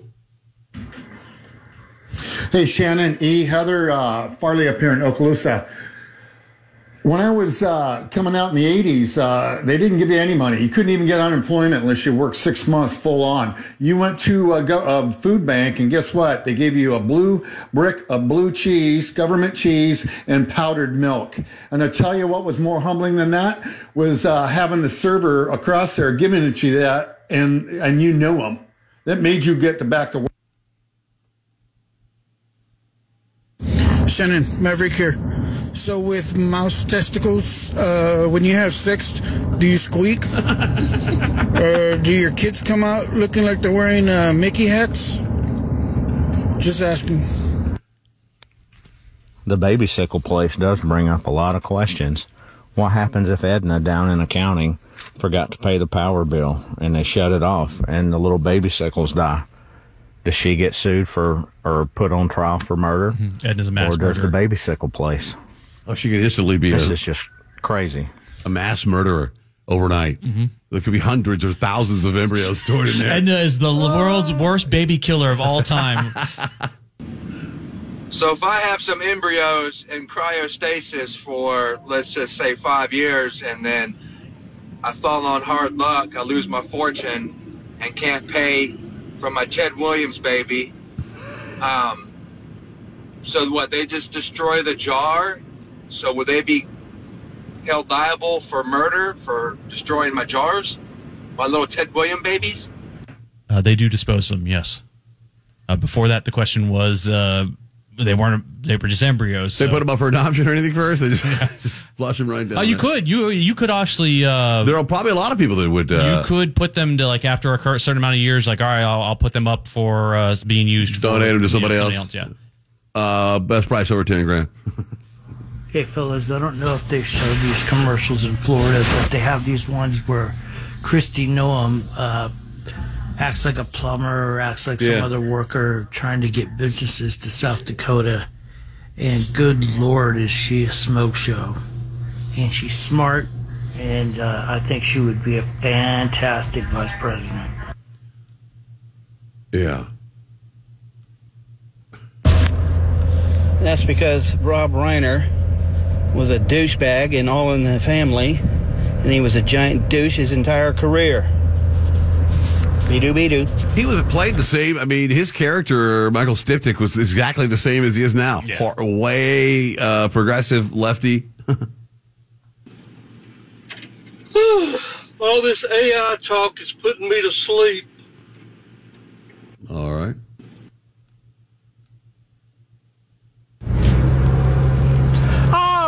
Shannon, other guy. One hello here.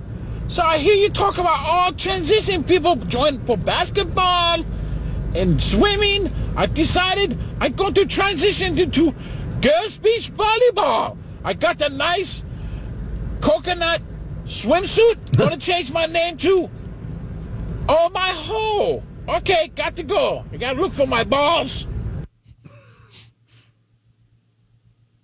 So back in the day when shoplifting was illegal, I'm sure people stole less than $900. So the ones that went to jail, do they deserve some kind of reparation. Yeah, it's funny. When it was illegal, it was illegal. You could go to jail, be arrested for shoplifting $10 worth of stuff. And now it's not illegal to you. You've literally encouraged people to steal more. Yeah, it encouraged shoplifting. It used to be, that man went to jail for stealing a loaf of bread for his poor children. Yeah, this guy walked out with $900 worth of hair products. As he's got a calculator, like, all right, at $987, we're good. That's all we can steal. All right, when we return, we're getting dark? This one's dark and morbid, but if you had a chance to, you're dying and you have a chance to leave a final message, what would you leave? Because these are messages from people that were facing certain death. And really? Mm-hmm. Yikes. All right. Hang on. It's the Shannon Burke Show on the Florida Man Radio Network. A veteran's hope. Where are you hiding? I search for you in the seconds, the minutes of each and every day. Hear me as I call out to you. Welcome me home. Alone we stood, divided we fell. No longer. Now we choose to make the connection. Our new mission lies within. Visit maketheconnection.net to learn more. WFYY HD3 Windermere, WXUS HD3, W266DY Dunellen, WZLB Valparaiso, Florida Man Radio.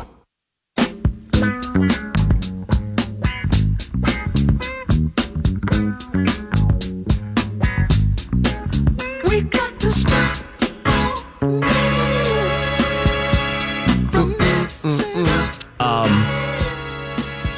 Do we have a lesbian bar in this town? Oh, I'm sure. Kind of asking the wrong person on Heather? where the local lesbian bar is. Why would I know?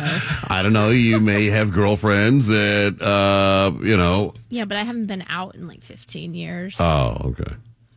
Well, apparently they're dying. There's there's a shortage of them, and the ones that do exist are having issues because you're a lesbian. You want to hang out in a lesbian bar with a bunch of other lesbians, and not a trans woman, right?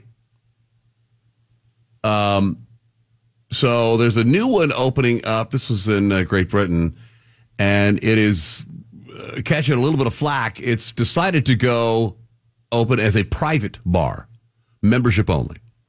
That way they can keep out the chicks with penises.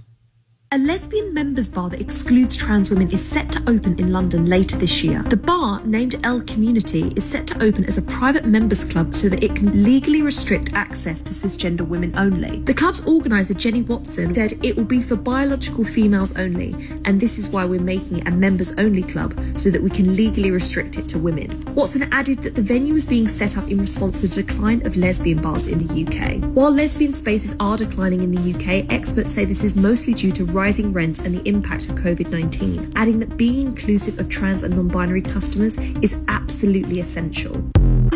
Absolutely essential. No, it's not. It's their business. What do you mean? Because of their private club? Well, even no matter what, if it's a lesbian bar and they want cis lesbian women, and that's what they want as their clientele, then they shouldn't have to cater to everybody else around. Oh, I agree. I'm 100% behind them. It's not racial discrimination.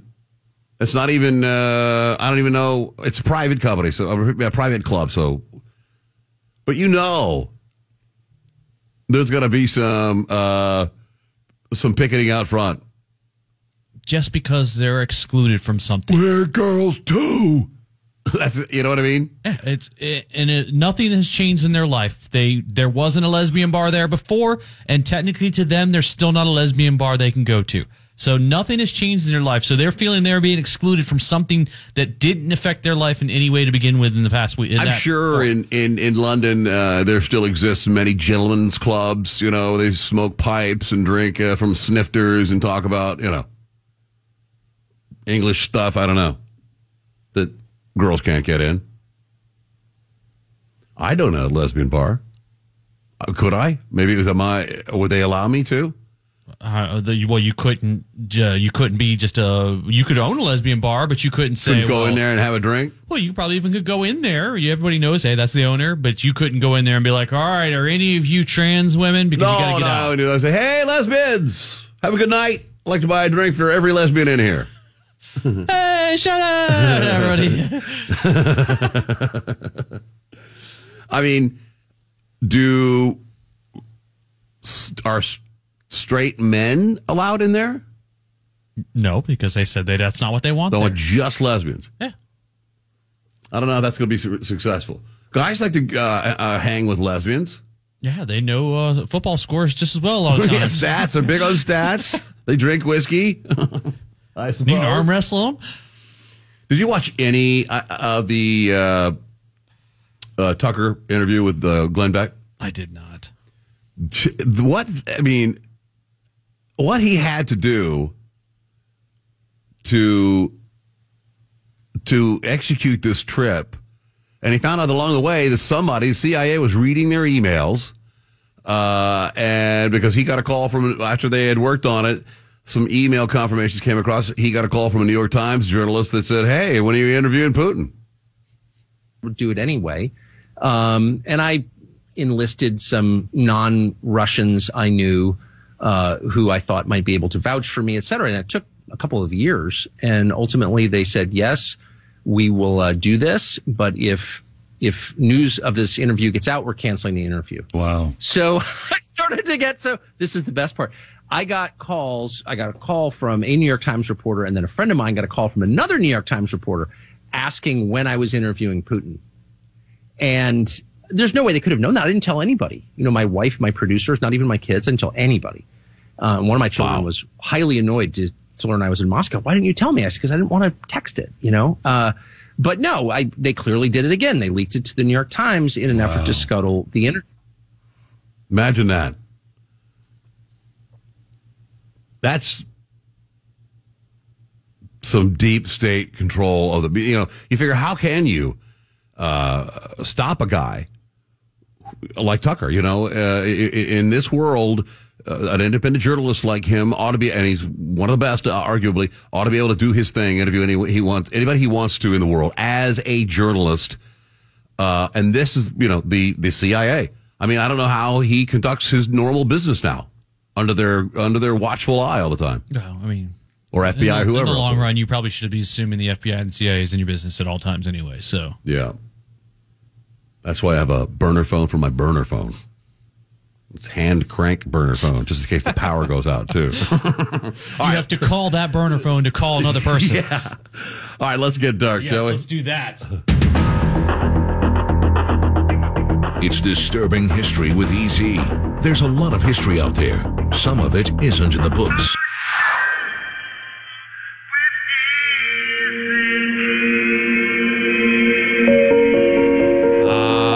Death. It's been around a lot lately. You can't stop it. No, it's always hiding like right around the corner too. There's always like the Grim Reapers, like, oh, you never know. Yeah, never know. But what if you did have that chance? You had that last moment to send out something, to write something.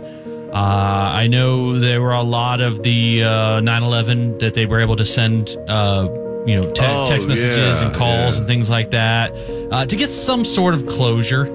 And sometimes, it might capture a murderer or a criminal or something along those lines as well. But these are people that had a final message as they were facing death, and they decided to write something down. And we'll start on December 4th, 2009. Nadine Haag was found dead in her shower. In her shower? Yes, the 33-year-old woman had deep cuts on her wrist, a nearby razor, along with bottles of painkillers, and a note. The note stated, "My family, it hurts. It hurts. Please live like there is no tomorrow," spelled the letter 2, or the number 2, M-O-R-O. So, tomorrow. Ever, ever, ever. Thank you for being beautiful creatures of this world. Thank you for looking after me. That was the note that the police found. Police, the local coroner, declared that Nadine had killed herself. I mean, pretty staged, obvious that, if you were not looking too hard into it, right. There's the razor blades, there's the suicide note. The shower, the bathtub, or whatever, yeah. Yet Nadine's family, especially her sisters, believed that she had been murdered. At the time of her death, Nadine had been in a heated custody battle with her ex-partner, Nestori Gazon, and the sister suspected that he may have been responsible. Nadine's sister refused to let up pressure on the police. Eventually, they reached the detective in charge of the case.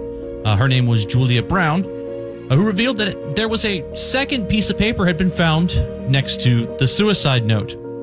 The police had dismissed it as just scribble. The sisters insisted on seeing it, and when they unfolded it, the words that jumped out to them were, "He did it." What? He did it. As in, the cops did not look at the note, the fact that it said, "He killed me. He did it." The crime scene officer who collected the note had read the message as headed it, Headed, and put it as an unimportant piece of evidence. Oh, you headed it? Yep. Jesus. Later, the new residents of Nadine's flat found the same words etched into the tile near where she had died. So not only had she written out the note, she is, as her lay there dying with a razor blade, etched out, "He did it" on a tile there that the officer. Wow. That's some sloppy investigation, Phil. On the basis of the notes, New South Wales State Coroner Paul McMahon overturned the suicide verdict in 2013. He said he believed Guzian had motive to harm Nadine, had the opportunity to do it, and lied about his whereabouts on the 3rd and 4th of December. He has since been called for a full investigation. I didn't get a chance to check to see where that's been going along. He's going down. Pearl Harbor was not the only U.S. base attacked by Japan in 1941. The Japanese forces also advanced on Wake Island, a small coral Pacific atoll home to about 1,600 American troops and civilian contractors. Japan captured the island by December 23rd, and most of the POWs were shipped to prison camps in China, but 98 remained on the island. In 1943, the U.S. struck back. On October 7th, after 2 days of attack, the Japanese knew they faced a defeat and instead decided to execute the prisoners rather than let the U.S. free them. Damn. The prisoners were lined up, blindfolded, and fired on with machine guns. One of the last captives, whose identity remains unknown, managed to escape and hide. In his last moments, he created a makeshift memorial. He carved the following inscription into a large coral rock, what will become the mass grave for him and his fellow victims. He inscribed 98 U.S. PW 51043. When the runway was discovered, the Japanese admiral in charge had the island had him beheaded personally. Had the POW beheaded? Wow. The man was successful in an attempt to ensure that the fate of the 98 wasn't forgotten, and the rock is still there today. Damn. Those Japs. May 2006, a yacht was spotted drifting about 70 miles off the coast of Barbados.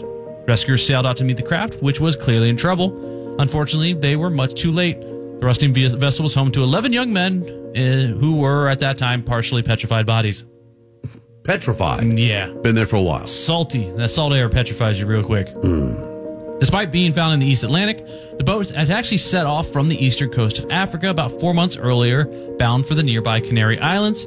The men had each paid $1,800 for the opportunity to be smuggled into the Spanish territory. At least 40 other people had been with them at first, but they had fallen victim to the sea. They had never even made it that far. When the desperate men realized something had gone wrong, some of them wrote their final letters to the world. One note read, "I would like to send to my family in Basada a sum of money. Please excuse me and goodbye. This is the end of my life in this big Moroccan sea." Another said, "I need whoever finds me to send this money to my family. Please telephone my friend Ibrahima Darim." That's nice of him. I don't know if they ever actually sent any money. March 4th, 1908. Fire breaks out in English Hampstead colliery mine, trapping 25 miners underground. Their colleagues tried to reach them, but the fire was too much for them, and the rescue teams with professional breathing apparatus fared no better. All 25 men trapped in the mine died. Also, one of the rescuers, John Welsby, also died due to a heat stroke. When rescuers found the bodies a week later, they saw the dead men huddled together in 4 groups. One group of 6 men had left a last plea for salvation on a wooden board nearby. "The Lord preserve us," began the message. It ended, "For we are all trusting in Christ." Between the 2 lines were the 6 miners' name. When underwater divers, they communicate with one another by writing on slates with chalk. You know, you ever seen you'll see them like... Since diving can be a dangerous activity, some of these slates inevitably can end up carrying some divers' final words. The most famous of these messages was written by Tom and Eileen Lonergan. The American couple were abandoned and forgotten by a tour boat off the coast of Australia in 1998. Their story actually went on to be immortalized in the film Open Water. Open Water. That rings a bell. Yeah, it was kind of the same. Yeah, they were knocked off the boat, left out there. Yeah. Slate was later found with the following plea. For anyone who can help us, we have been abandoned on the Asian Court Reef by MV Outer Edge 25, January 98, 3 p.m. Please help us to rescue us before we die. Help with 3 exclamation points. However, not all diving deaths are as unusual or well known. The cave systems of north central Florida, here and right across down the way from us here in Wekiva. Mm-hmm. Yeah. They've claimed hundreds of lives from experienced cave divers. Among these to die there was Bill Hurst, a diving instructor. Right here? Yeah. Oh, yeah. There's some kind of, you go underwater, then there's a hole. It's barred off now. It used to be able to dive down into them. They've gone in, and now there's iron bars there, and there's a big sign that says you can, there's a a Grim Reaper on the sign, if I remember correctly, and it says, do not pass this area, a certain death awaits you. Wow. He failed to return from a dive in 1976, and then a recovery team later found his body. On his slate was a simple message that said, I got lost. Tell my kids and my wife and kids I love them very much. I got lost? Yep. Wow. He ran out of air, I guess? Yeah. That's sad. Another reason I don't go in the water. Aviation pioneer Will Lancaster crashed in the Sahara Desert on April 12, 1933, while trying to claim the speed record for a flight between England to Cape Town. It would be 29 years later before anyone read his final words. Oh, where were they written? His fate, well, he was lost in the Sahara Desert, kind of makes it a little hard for people to chase you down, especially in 1933. His fate had been almost sealed before he had taken off. He'd flown just a couple of hours in the previous year after spending 3 months in jail for a murder charge. He was acquitted, but had a breakdown, which kept him on the ground. Yet when he was deemed ready to fly again, he decided to go straight for the difficult record. After leaving England, he met unfavorable winds and had to stop off in Barcelona. To make up time, he ended up flying at night and got lost several times over North Africa. He had no cockpit light, so he had to use his flashlight every few minutes to check his compass. Oh. Yeah, this guy set himself up for failure. Yeah. When he finally refueled in the Algerian town of Rigan, he'd been awake for 30 hours and could barely walk. Authorities tried to stop him from leaving, but he wouldn't be persuaded. He was 10 hours behind schedule at that point, and if he delayed any further, he stood no chance at the record. Around a half hour later, he crash-landed in the Sahara. It was 1962 when a French army patrol found the wrecked plane. 72? Yeah. 62. So when did he leave? 33. Found in 62 by a French army patrol. With it was a fuel card on which Bill had written his final message. Quote, so the beginning of the 8th day has dawned. It is cool. I have no water. I'm waiting patiently. Come soon, please. Fever racked me last night. Hope you get my fuel log, Bill. Wow, he knew it was going down. He was in the middle of the desert. He was out of water in the middle of the desert. Yeah. It wasn't going to last very long. Damn, that's a rough way to go. And you know there's going to be a grueling, painful death. Yeah, because you're going to die of dehydration. There's just nothing you can do at that point. You're going to be cold. The best probably you can hope for is that it's wolf comes and eats you. Well, or that you die of hypothermia during the night. Where you slip off to sleep. It dips down low enough that your body temperature gets low enough and you just die in your sleep. They didn't find his skeleton? It doesn't say they found a skeleton. Just found his fuel card. That's good. At the start of the 20th century, the British Army's standard equipment included forms for writing wills. Many superstitious young men, however, did not want to tempt fate by filling one out. So many soldiers, upon being shot and realizing they weren't going to make it, would scrawl out their desires at the last moment. In one such instance, a soldier in Afghanistan was found with the words, I want mother to have it all, written on rock in his own blood. This is his last will and testament. Wow. While most weren't that gruesome, these last testaments were hurried, short, and random. Among the items soldiers used were old envelopes, playing cards, and the edges of torn scraps of newspaper. Wills were carved into bayonet scabbards and scratched into helmets with bullets.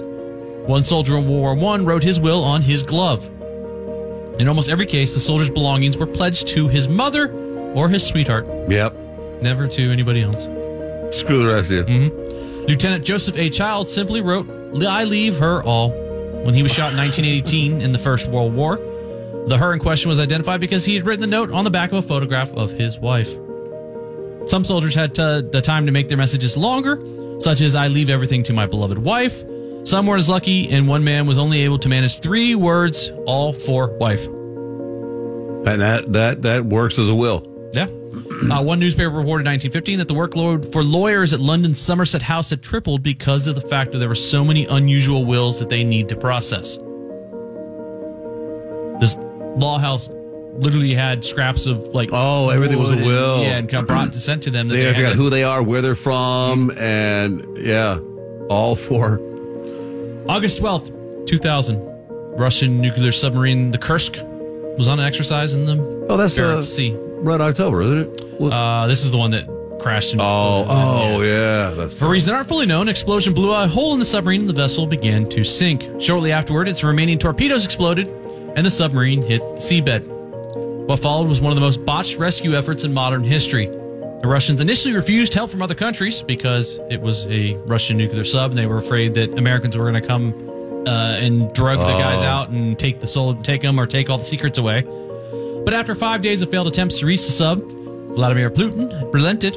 A Norwegian rescue ship and a British submersible rescue vehicle arrived within 2 days, and they reached the Kursk on August 20th. By then, it was much too late, and all 118 men on board were dead. Those sailors who survived the initial explosions had gathered in a rear compartment. One of the officers, Dmitry Kolesnikov, used the time to write a note. 4 hours after the explosion began, he wrote, 15:45. It's too dark to write, but I'll try to by touch. It seems there is no chance. 10, 20%. We hope that at least someone will read this. Later in the note, he wrote that the survivors would try to get out. The final piece read, "Hi to everyone, mustn't despair."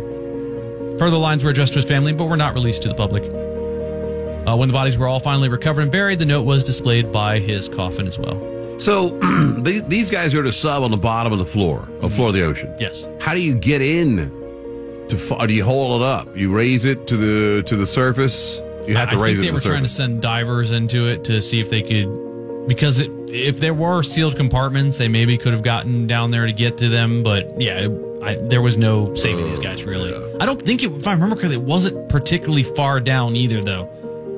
Like it was down there, but it wasn't like 40-something people on there. It was 118. Oh, jeez. Wow. But it wasn't like the Titanic sub one. It was impossible to save those people. Yeah, that's you're not getting me on a submarine. That claustrophobia of mine. Forget it.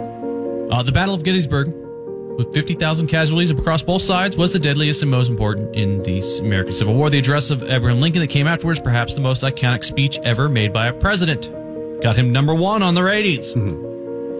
Isaac E. Avery was a colonel in the Confederate States Army. During the battle, he was shot in the neck and partially paralyzed. Unable to move his right arm, when mortally wounded, Avery was dragged from the battlefield. He was clutching a small piece of paper. He had been knocked from his horse and had taken a piece of pencil lead from his pocket. Though right-handed, he used his left hand to scribble a note that read, "Major, tell my father that I died with my face to the enemy, i.e. Avery." He died the following day at the hospital. The note is preserved in the treasure collection in the North Carolina State Archives. I don't know if I'm writing a letter. Unless I've had real important information, like the combination to a safe or something. And then we'll end with Otto Simmons. Was a German-born Jew who was captured by the Nazis in France. He was held at Drancy, a deportation camp in northeastern Paris that handled 70,000 prisoners over the course of the war. In August 1942, Otto was loaded on a train bound for Auschwitz. It was there that he wrote a letter to his family. No one knows exactly where he got the paper, pencil, or envelope, but he wrote this: "My dears, on the way to Poland. Nothing helped, tried everything. Allegedly, it's going to Metz. 50 of us in one car. Be brave and courageous. I'll be the same. Stripped of everything in Drancy. Kisses, Otto." He threw the letter out of the train window, and amazingly, it was found by a railway worker who forwarded it to Otto's wife, Martha. Wow. That's back when people gave a rat's ass about mankind. She actually continued to try to find her husband into the 1960s, but he was never seen again. The letter became the only thing she had left to remember him by. Otto's family donated a letter to the United States Holocaust Memorial Museum, actually in 2010, and can be seen displayed there. Wow. God, that's sad. Jeez. Talk about dark. When we get back, a California substitute teacher is, I don't know why he's out of work, but what's been happening, if you want to judge by what's been happening lately in public schools, especially in California, he ought to have been given a blue ribbon for what he did and the images that he viewed in front of the elementary school children. It's the Shannon Burke Show on the Florida Man Radio Network. Roxanne Watson is on a mission. Hello, how are you doing today? She wants more people to register as organ, eye, and tissue donors. Are you an organ donor? Yes, I am. Yay! My goal is to sign up the most people in the United States. What drives her? Roxanne's own life was saved through the gift of a heart transplant, made possible by an organ donor. I decided that day that I was going to devote myself to the cause of organ donation and signing people up and honoring my donor by doing that. Now she's back to health, and she's a powerful force helping to save lives every day through her work. Imagine what you can make possible by leaving behind the gift of life. 8 people can be helped with the major organs, and up to 50 people can be helped with a little bit of everything. And when you think about it that way, that you could help that many people, it's amazing. It really is. Learn more and sign up as an organ, eye, and tissue donor. Go to organdonor.gov. A message from the U.S. Department of Health and Human Services, Health Resources and Services Administration. We all know the sounds of stress, but you may not know that your daily stress can affect you physically. Stress can give you sleepless nights, a pounding headache, stomach pains, or worse. If you've lost a job, worry about your next meal, or having trouble making it through the day, we can help. Text stress to 211211 to find a solution.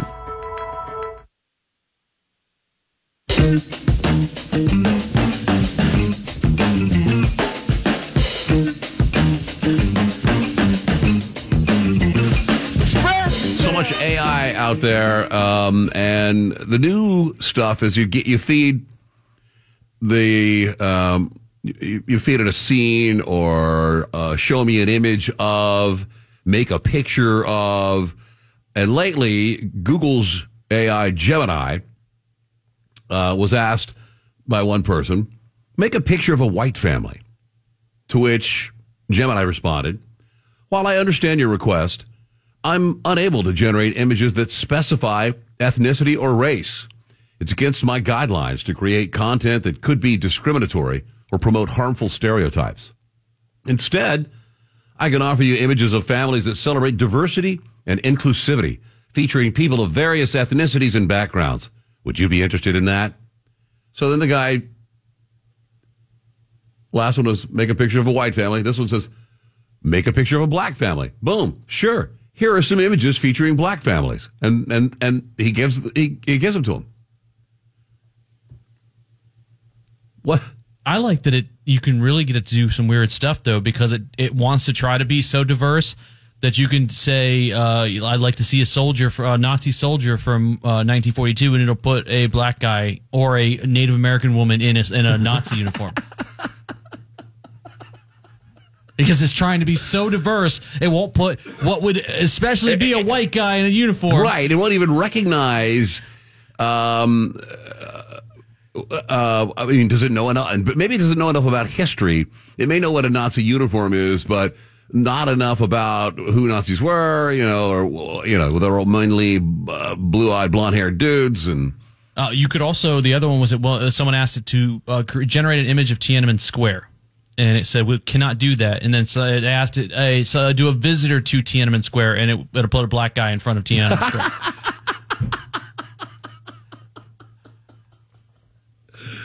You think that's on purpose? Or maybe they've fed the other things that they've told it, that they've programmed it about diversity, exclusivity, and equity, and they have formulated the fact, and the AI has made its mind up that it's going to make damn sure black people are in every picture. Yeah, I think it does. I think it has some sort of calculations, and it's like, all right, make an image. Because usually it'll do like 4 squares. of different images. Make sure one of them is a woman. Make sure one of them is a minority. Make sure one of them is from a diverse background. And then, so why it's generating these things back and forth, and it's going against itself. It's going to, okay, I got to do this. I got to do that. Right. Check. And at that point, it's going, all right, well, I can't make that image if you ask me a specific thing. But when you ask it to draw a white family and it says it can't because that's discriminatory, how is it? Because it can't make an image of a black family if you're asking for a white family. That's what it's saying. It's because of the fact that you're trying to, it's got a check that's diverse. It's like, all right, does this bounce against the diverse checklist? That one of my images has to be diverse. It's doing, I think Google overcorrected itself when they went in there and they said, okay, we're going to, we got to make sure that it doesn't just generate white people no matter what prompt you put in. Well, yeah, including generate a picture of white people. Yeah. So it's done that. It overcorrected itself so hard that instead of just making sure that there was all images aren't of white people no matter what prompt you put in. Right. It's just now going in, and it can't put any white people in there because it's overcorrected so hard. I mean, they're aware of it, correct? And they're apologizing for it. They said, we're going to get back in there and fix it. But the damage is already done when you release a new one and it immediately starts, people are going to mess with it. You need to know if you're going to be one of these companies that wants to do these type of AI imaging and things like that, and you put it out there, people are going to try to do porn with it. People are going to try to mess to see what the racist things you can do with it. They're going to do all these testing with it to see what your limits are. And I think you just made it so hard on itself to make an image because you wanted to be like, okay, don't make this, don't make this, don't make this, don't make this, don't make a racist thing, don't do this. Right. Now it can't not. It's applying its own like super powered DEI algorithm to everything it does. Man, I haven't seen a lot. Well, maybe I haven't. I just don't know. You know, when these image creators first became, available and prevalent, you saw a lot of people would show off what they had created. Look at this. Look at this. I don't see a whole lot of that anymore. Then I think maybe I am seeing it. It's just gotten so good. I don't know. Also, it's also gotten a little, it's super easy to do now. I mean, I can do it right now within a couple seconds with a prompt. I can have something up because they added Copilot to Windows. Yeah, I get it down at the bottom of my my frame there. That's weird. Well, in California, this story you'd think would give this guy an award. A sub teacher was removed from his classroom after, as they describe, after viewing, quote, inappropriate images in front of his elementary students. A traumatic event that left several students in tears. West Covina Unified School District. Emmy Flores, the superintendent, said that the disturbing incident occurred sometime before noon Friday, shortly before a concerned parent called Cameron County Elementary demanding to know why her son had called her sobbing. The school's principal, Sylvia Fullerton, checked on the boy. She instead found, quote, several students crying. The substitute teacher, who they had not named, was ordered to leave the classroom while Fullerton tried to reassure the traumatized kids before ultimately bringing them to the on-site mental wellness room. According to the kids, the man was watching, quote, naked people on his phone. They said it was blatantly displayed within line of vision of the kids. Many of the students, quote, huddled together in a corner because they felt uncomfortable. These are the kids you're trying to tell them, look at, here's little Timmy giving oral to little Tommy. Look how easy it is. Mm-hmm. Yeah, here's how step by step to have gay sex. Yeah. But it's weird having to defend the guy trying to watch porn in the middle of the class as a substitute. That guy should already be weirdly condemned. Get that guy out of there.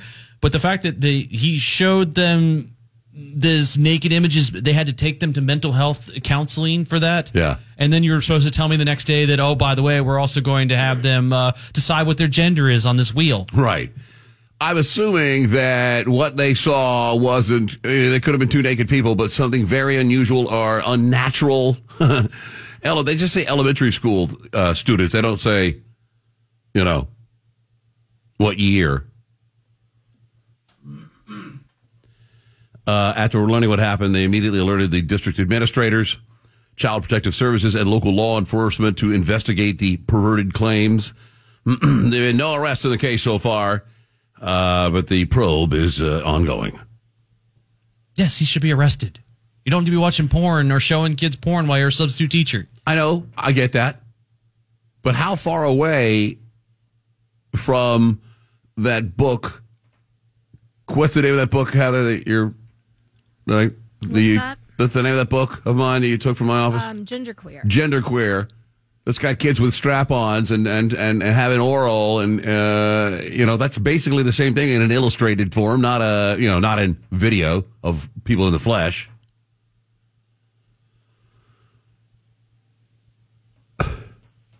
Oh yeah. and I imagine in West Covina, maybe these parents are progressives themselves who probably fought for the books to remain in their class. Now they're aghast that their kid watched something on Pornhub. I mean, the school had a mental health room to bring them in there. Mental wellness room, easy.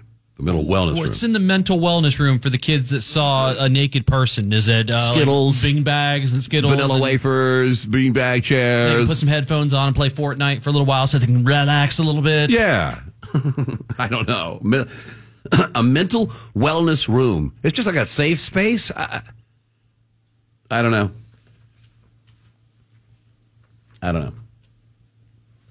Never let your kids dig a giant hole in sand on the beach. That's a sad, sad story. Lauderdale by the beach, Fort Lauderdale, 3 p.m.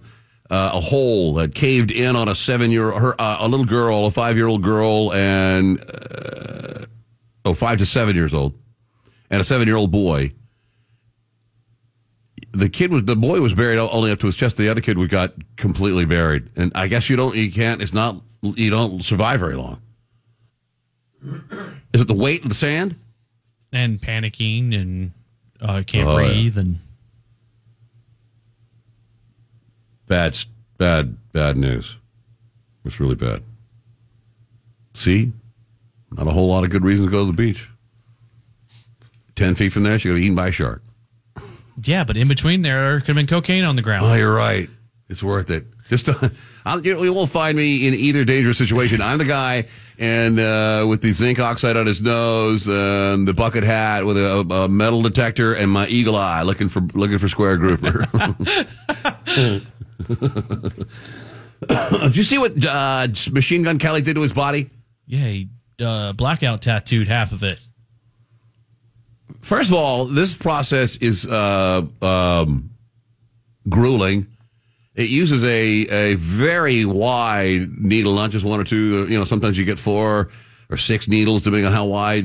This is like 42 across or something like that. And his upper body, from the neckline down to below his chest, his breasts, rather, is completely black.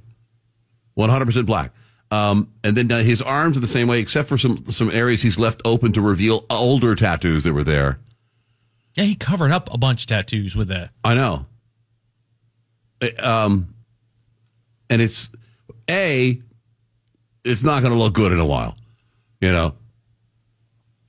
It's you'll be able to see the strokes probably. It's going to have to be touched up a lot.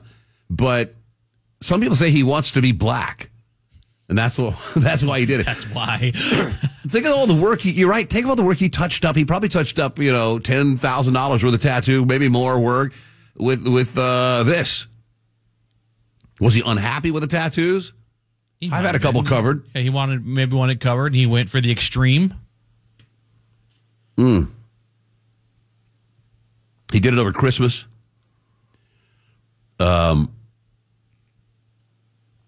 He was the toughest client she's ever worked with. The lady that did it rocks.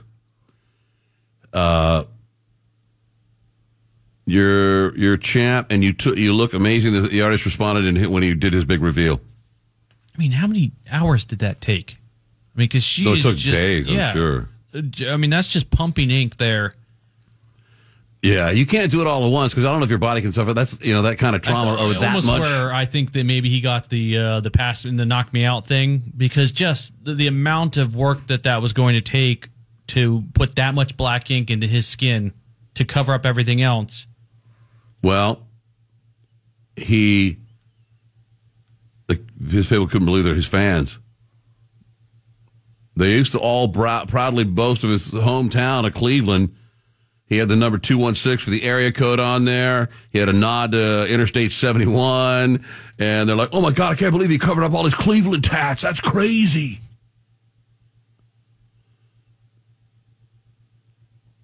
I mean, really not a whole lot you can do. You know what I mean? Once you start getting them, you start thinking of other ones and looking for the place to put them. And then at some point, like that cat was filled up. And I'll just make it all just black out my arm and put a design or whatever. I mean, you have that, or you go through the process of trying to get it removed. Literally, his fans are crying. I'll never understand. I honestly think it looks pretty good the way they did it. I mean, if you're going to do it, I guess that's the way to do it. Jimmy Kimmel hints around that he's going to get out of the late night talk show business. Oh, say it ain't so, Jimmy. Yeah. He's been teasing his final finale. He said, I'm surprised as anyone that I could be in this position to have a really good job like this surprises me. And it's hard to yearn for it when you're doing it. Wednesday night, I was very tired. I had all of these scripts to go through. I had to revise and rewrite all the pitch ideas for the Oscars, and I was just literally nodding off in my computer. And I decided I think this is my final contract. We'll see. In some moments, I think I can't wait till my contract is over. But then I take the summer off, or I go on strike, and you'll start going, yeah, I really miss work, the fun stuff. I mean, it's better to go. I mean, he's not on top. No. Nobody. I mean, that whole night, that whole gimmick is dying a slow death. But I mean, I'm trying to think. Leno tried to retire, and they brought him back. What's his name? Letterman? No, not Letterman. Oh, well, yeah. They both wanted the Tonight Show gig really bad. Yeah. Conan. Yeah, Conan. Conan got canned with a big fat paycheck, and they brought Leno back. Johnny Carson retired on his own accord. I don't know. I don't care because I don't miss him. I was surprised that he got an Oscars gig. Again, because hasn't he given them the two worst ratings they've ever had? Like a bad one and then a really bad one? It's not going to be any better. The Trump shoes are going like crazy on eBay. Slowly sliding up. One guy, normally they say they see them selling between $5,000 and $7,500. There's one guy out there that's asking $45,000 for a pair. He'll be holding on to those for a while. You can't just these shoes are only special because they're limited, right? And they're associated with Donald Trump, and they're gold, and I don't know. Will they ever be valued at $45,000? Maybe. I mean, they are limited. The problem is there's 1,000 of them, so they're not super limited. Well, I don't know how many, the collectible shoes that are out there, there's plenty of them, right? Yeah, but there's 1,000 of these shoes, so if there was 100, probably might be a higher, 10, you're getting them there. Again, it's, what pushes his value up more than they're valued now? Right. Here's a report from the White House from Fox about, they do mention the sneaker kerfuffle with the president today. Recently, the president and the White House have been trying to sort of play off the president's age as an asset and play up his experience. But when he was boarding Air Force One to head to California at Joint Base Andrews, he had a little bit of a stumble on the stairs, heading up the stairs onto Air Force One, and he was wearing these dress shoes that we haven't seen him in as much recently. They've been putting him in sneakers because we had noticed that every time he's wearing the dress shoes seems to be when he is having issues on the stairs. But he wore those shoes and had a little bit of a stumble going up the stairs. So we will be watching to see if he switches back to the brand new black Hokas that he was spotted wearing in Delaware this past weekend, guys. The shoes they have been putting him in. Yeah, our president is being put in special sneakers to keep him from falling down. Somebody, and I guarantee you, he's not putting those sneakers on. He's sitting in a chair, and some poor schmuck has to put the shoes on him. It's terrible.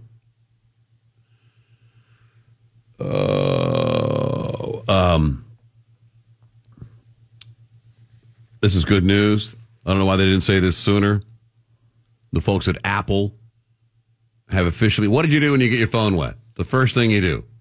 You used to do. Yeah, you put it in the rice. And Heather, have you ever put your phone in rice? I have, yes. Not my current phone. Did it work? No, but it gave me hope, and that was enough. The idea is you put it in uncooked rice. If there's any moisture in there, the rice is so dry, it's going to suck the moisture out, save the day. But by then, whatever contacts that water could make, they've already made them. But don't do it. They say putting the wet device in a bag of rice allows small particles of rice to damage your phone. They don't go into a whole lot of other detail, but they said they recommend it against the other well-known hacks like using an external heat source to dry the phone or sticking a cotton swab into the connector. Yes, Apple says the only way you can properly fix the phone is by setting an appointment to show up at your local Apple store so Apple can fix it for $5,000. Here's what they say to do. Unplug the cable from your phone. Unplug the other end of the cable from the power adapter. Don't plug the cable in again until after your phone and the cable are completely dry. Tap your phone gently against your hand with the connector facing down to remove any excess liquid. Leave your phone in a dry area with some airflow. After 30 minutes, try charging it again or connecting it to an accessory. If you see the alert sign, there's still liquid in the connector or under the pins of your cable, leave your phone in a dry area for up to a day. If your phone is still dried, it's dried up, but it still won't work. Ha ha, you fool. We'll see you at the Apple Store. I tell you what, I had a great experience at the Apple Store. I just walked in, I found a guy in a shirt, handed my phone, explained what was going on, and he went to town. In no time. I was out there. I was out of there. I didn't know this. Did you know there's a ballerina, an American-born ballerina that's being held in a Russian prison right now? Yeah, I've seen the stories popping up about that. On a suspicion of treason. A dual U.S.-Russian citizen, ballerina. She traveled to spend New Year's Eve with her family. The evidence that points to her committing treason is the fact that she gave $50 to a Ukrainian charity. How would they know? Do you think they look at like records like that? Like, find out who is giving money to the Ukrainian charities. We put them in prison. Would it surprise you? No. Yeah. She's an amateur ballerina, works in Beverly Hills, runs a spa there, arrested January by local police in her hometown of Yekaterinburg, accused of petty hooliganism. But then she was hit with a treason charge and held by the FSB strongman Vladimir Putin's security service before being paraded, blindfolded, and in handcuffs by masked security agents in a Russian courtroom. They say the woman was using coarse, obscene language in front of other citizens, behaving rudely and defiantly. Wow. You can't, rant? Nope. Out in public? Nope. Wow. Cops called her. When the cops were called, they said their arrival was said to have riled Carolina. She allegedly ignored the officer's commands and violently resisted her arrest. She's been found guilty of hooliganism, sentenced to 14 days in jail. She filed a complaint about her arrest the very next day. The court rejected it. She was then charged under Article 275 of Russia's criminal code, which carries a prison term of 12 to 20 years. She's now facing life in prison. They allege she donated $51.80 to Razom, a New York-based nonprofit that supports Ukrainian troops. Man.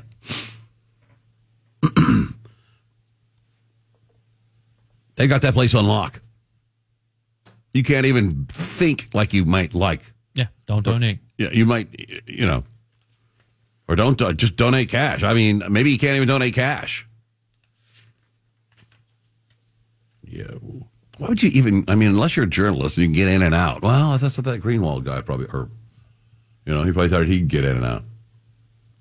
All right, when we return, our buddy John Jensen, the voice of reason or treason, depending on how you evaluate him, will join us. It's the Shannon Burke Show on the Florida Man Radio Network. WFYY HD3 Windermere, WXUS HD3, W266DY Dunellen, WZLB Valparaiso, Florida Man Radio.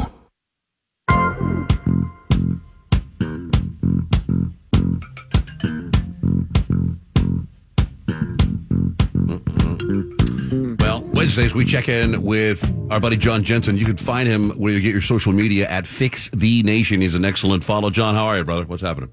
Doing very well. I love that little funky beat we had on the intro. You know how I get down, let's start because we last spoke last Wednesday about the Trump civil judgment. It's kind of what people predicted. It seems surreal that the case was even allowed, a victimless crime. Now it looks like it could, in the long run, hurt the state of New York. What do you make of it? Oh, I think it's definitely in long run. It does a couple of things. One, there's no way you can look at this and not think it's government overreach. No matter, you could be a Democrat and think that you might want Trump gone. It's still, they went after his businesses on every single level. There's no reason, if you're a business owner in New York, that you should feel, quote unquote, good about this.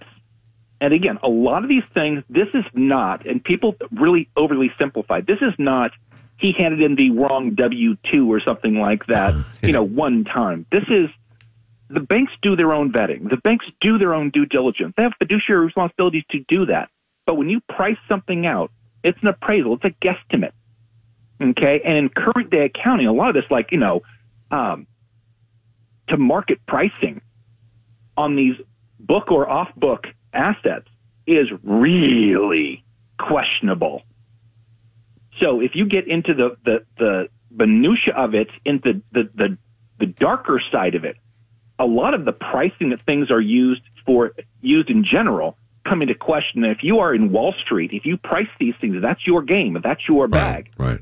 You are now absolutely at threat, and that does not end well for anybody in that business, and it will not be good for our economy overall. I agree. And the news that Remington is leaving upstate New York after being there since 1828, they're leaving, they say, because the legislative environment is not very good. I agree. But also, if there was a target, just like Trump was a target, and let's face it, guns are often a target of the left, they could do the same thing to Remington and run these companies out of 100%. Business. Yeah. 100%.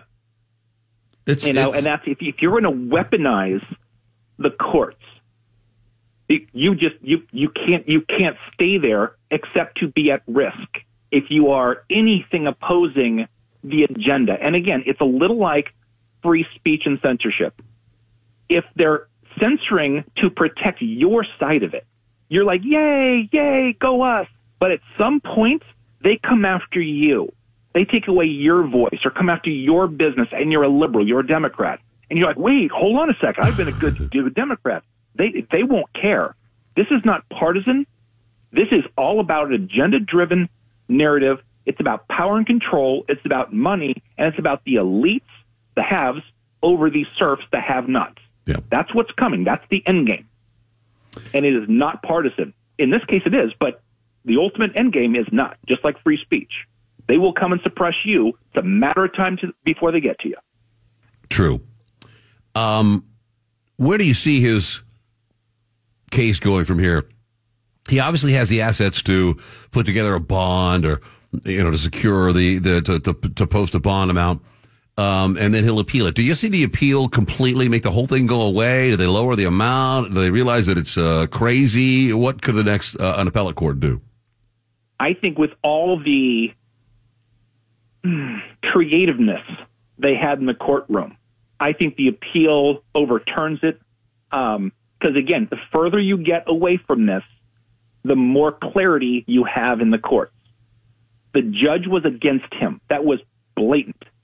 It's a little like, who was it? I want to say in Virginia. Was it Roger Stone's judge? Right. I mean, he was an activist.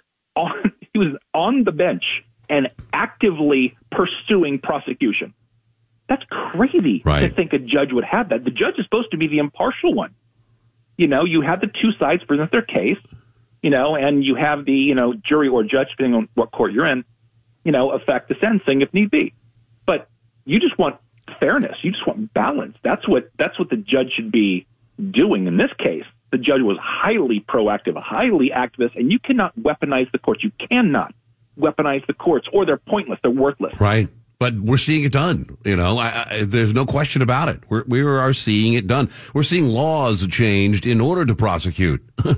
It's just, and we're certainly in this case, Engoron was a biased judge who should have recused himself on that ground, on those grounds at all. If you hated Trump, you should not be sitting, in judgment of him.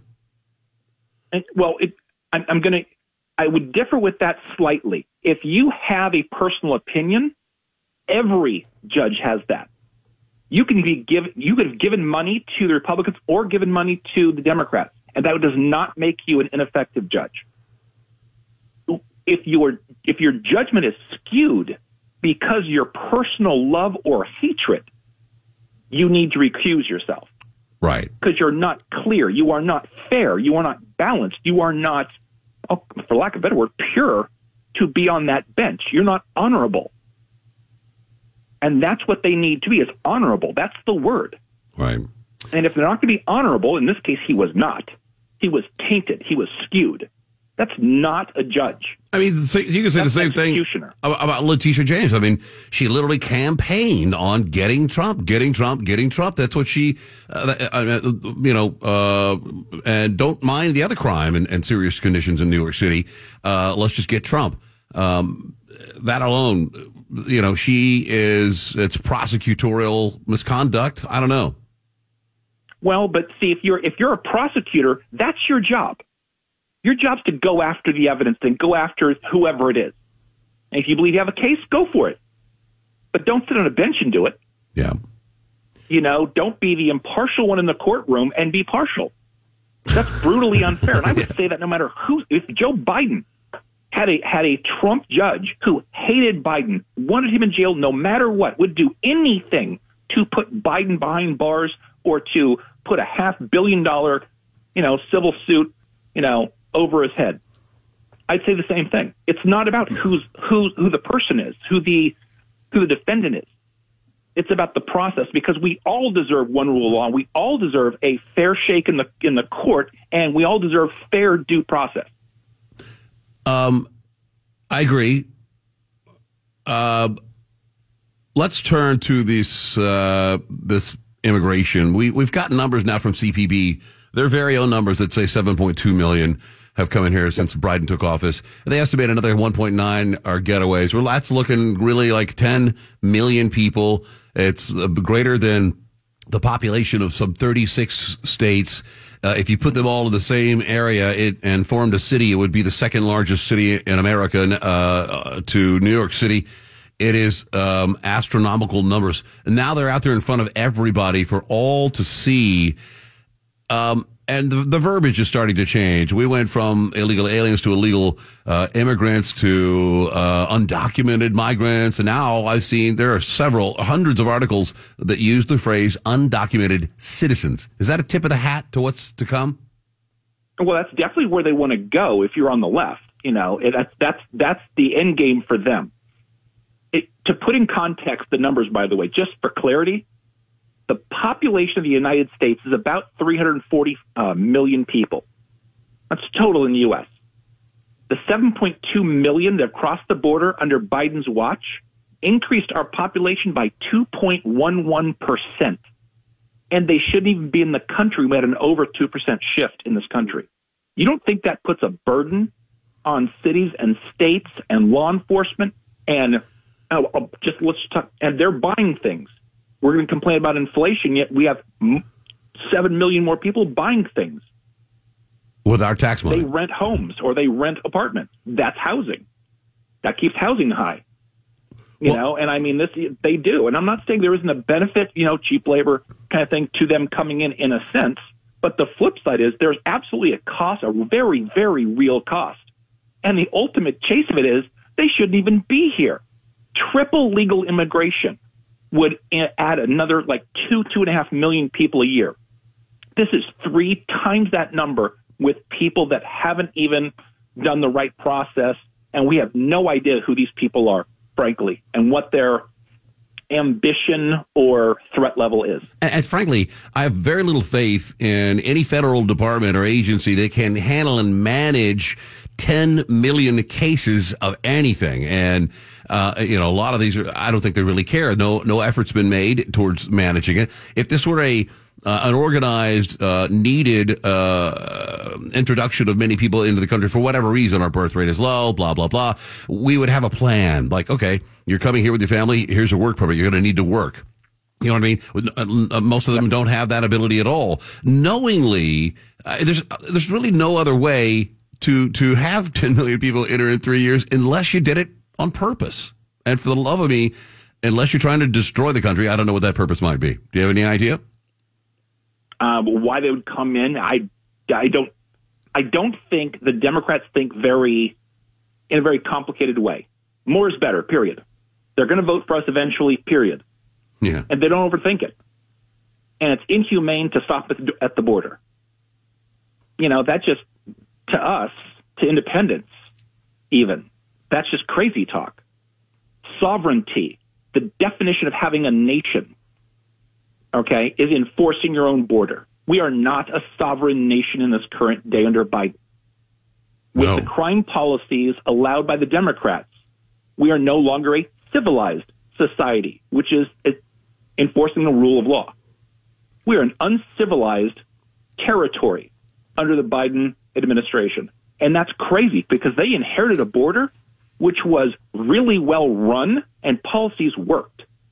I'm not saying I didn't want immigration reform. I want comprehensive immigration reform under Trump, but at least slow the flow, and then start working on legislation. You can't just literally open the border up for everybody to come over and not pay a price for that. And that's where we are. Even the Democrats are saying that in the sanctuary states and cities. They're under high duress. On this note, by the way, RFK has a really clear, concise message on this. He sounds like Trump when he talks about the border. What does he say? If you are a Democrat that struggles with the border crisis, if you are an independent that cannot tolerate the border, but you love the Democrats for things like abortion or even Biden economics, RFK looks really good right now. He's kind of in a sweet spot, and he's going to pick his running mate in the next 10 days. I'll be really curious who that is to see if he can flex out his reach a little bit. Really curious. Who do you think he hurts the most? Oh. I mean, I'm going to say it hurts Trump because I think he's a sexy choice for independents. He won't get the Trump base. He won't get the Biden base. But that chunk in the middle, if they are so anti whoever's on either end, he's the better option. And I think if you start to lower the voter turnout for both ends, Biden wins that because he has more Democrats than Republicans. Trump needs independents to win. Biden doesn't. Speaking of Trump, town hall meeting last night on Fox. A common thread seems to be whether or not the president is going to be out for revenge. You've heard people, and he has said in a an interview that he would be dictator for a day, dictator on day one, so they could sign all these EOs, turning things around and getting things back to normal. But Democrats, Hakeem Jeffries, everyone, they're all, even Hillary Clinton, they're running with that. Trump gave it to him as a gift. Now they can say he wants to be a dictator. He's even said so. We heard him say it. But I think more than that, will Trump be out for revenge? I mean, I don't know if it's revenge, but Democrats have set the precedent to prosecute a former president for crimes committed while he was in office. Do you see any of that happening? No. I don't think Trump is in that at all. And Trump's his own worst enemy, by the way. He can think what he wants. He can enact the same policies, but him using words like dictator for a day, they hear the word dictator, they keep tossing out authoritarian, fascist, and they just run with that. And all the media is about that. What he wants to do and why and for how long gets lost in the message. Okay? Forget truth. It's the optics. But he's so undisciplined with his language. And he doesn't care. He has hubris. He's arrogant. Yes. And that's what it comes down to. He's blatantly arrogant, and therefore he keeps digging his own grave in certain things. There's no need to use a word like that because it's just going to come back and hurt you. Oh, talk tough. You can talk tough, but be disciplined. You can do the same policies, and it won't scare people. They all do it. Biden on day one absolutely wrote a laundry list of executive orders. That's nothing new or shocking. But in the end game, Trump will want to be able to do revenge because he won't have a unified Congress. He doesn't have the bureaucracy state in D.C. They're 97% Democrat. You know, he doesn't have weaponized agencies to put at his disposal. They're against him. So he's kind of behind the eight ball. So he's not going to be able to effectively get revenge, and he's only there for one term. He can't have a second term. Speaking of that, it's become obvious to a lot of people that if he does manage to win, he's got a one term in there, that his VP will likely be the front runner for 2028. And a name that pops back up again is, there's some new names, Kristi Noem and Tulsi Gabbard. But DeSantis' name pops up again. Who do you think is the appropriate, other than Tim Scott, he said Tim Scott a lot, an appropriate VP that could capture the American voters, mind for 2028? Right. I think Gabbard's a non-starter. That scares a lot of Republicans. The four names I've heard are Noem, Scott, DeSantis, and Ramaswamy. I think of those, Ramaswamy probably leads the pack. But if you want someone who's going to unify the party, it's DeSantis. I do not think DeSantis plays second fiddle. I think DeSantis will stay as governor, and he will just hold out until 2028 and run then. And he'll be, by far, the number one choice of the time. That's my guess.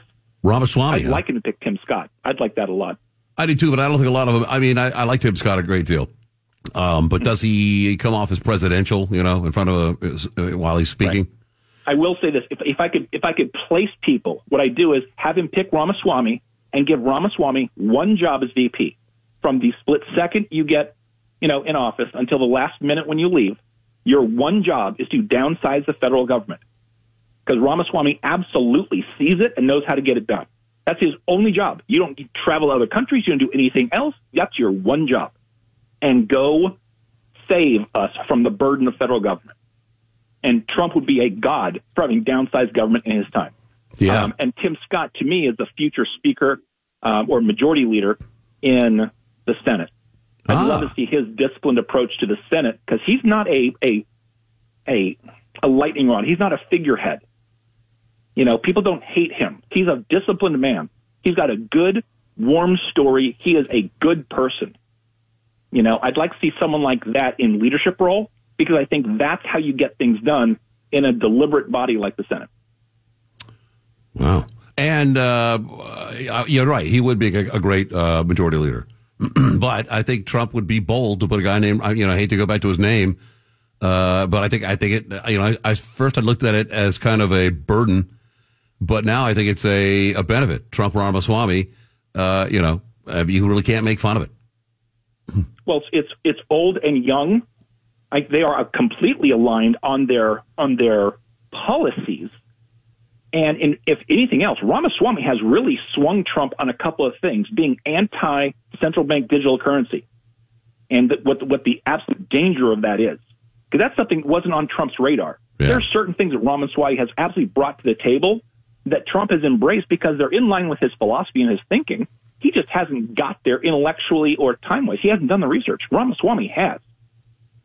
So that'd be a really, really interesting pairing, although people say, well, don't really trust Ramaswamy, so they'd want to see someone who's a little bit more, not stable, experienced. Okay. DeSantis has been there, done that on a couple of things. Tim Scott's a little bit more, seasoned. Someone like a Nikki Haley, although it won't be her. No.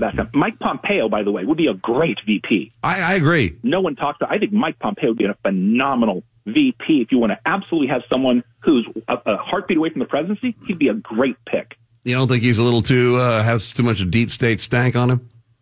Well, again, that's the thing that's going to be Trump's Achilles heel all the way through. Let's pretend he wins, and he now has to staff everything. He doesn't have enough people that are American first that are in those kind of positions. He has to pick people that are neocons and globalists. He doesn't have enough people that are like-minded with what he believes. He has some. He does not have nearly enough. That was what sabotaged his first run. There were people in his White House, in powers of position that he had put there, either by advisement or his own pick, that were not aligned with him. And you're dealing from weakness. You need people who will rally around you, believe what you believe, and will run through a wall for you to get it done. He didn't have that. Right. Will we have a debate? Presidential? Yeah. Oh, I don't think either one of them won it. Right, but we want it. When do we matter? Well, yeah, right. When was the last time we elected a president without a debate? Probably before Lincoln. I mean, you want to talk about destroying traditions and norms. I know that they don't want to put Biden up there on the stage, although they've put him up there a couple of times later in the evening, properly medicated, and he's handled himself fairly well. You don't think with all of the talk, Trump will want to, because he has too many legal issues right now to get up there and have a free for all, because they just come after him for all that crap. He'd have to relitigate it all in prime time again. And if you're Biden camp, you don't want to be up there because he can't go toe to toe with anybody. So both of them will blame the other. The other one doesn't want it. Right. They'll both talk a game. Both will stay away from it, and they'll just run the clock out. Don't you see that? Don't you believe because typically we have three debates. We have a domestic, then we have a foreign policy one. Right. I don't think we get any this year. But don't you see just an erosion of normal democratic practice? It's almost like Democrats feel like any type of true democratic outcome is somehow a danger to democracy. Put it this way, you're not wrong. The erosion of our culture over the span of my lifetime has been breathtaking.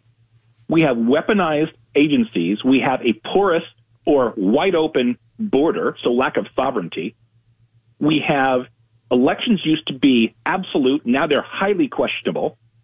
We used to be a centrist country with fringes that would speak out from time to time. Now we're run by two tribes, right, and the independents in the middle are just the mercy of whatever.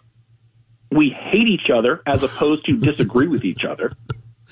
And none of these are good things. This is a devolution, not an evolution. Yeah. We're devolving. And it's by design.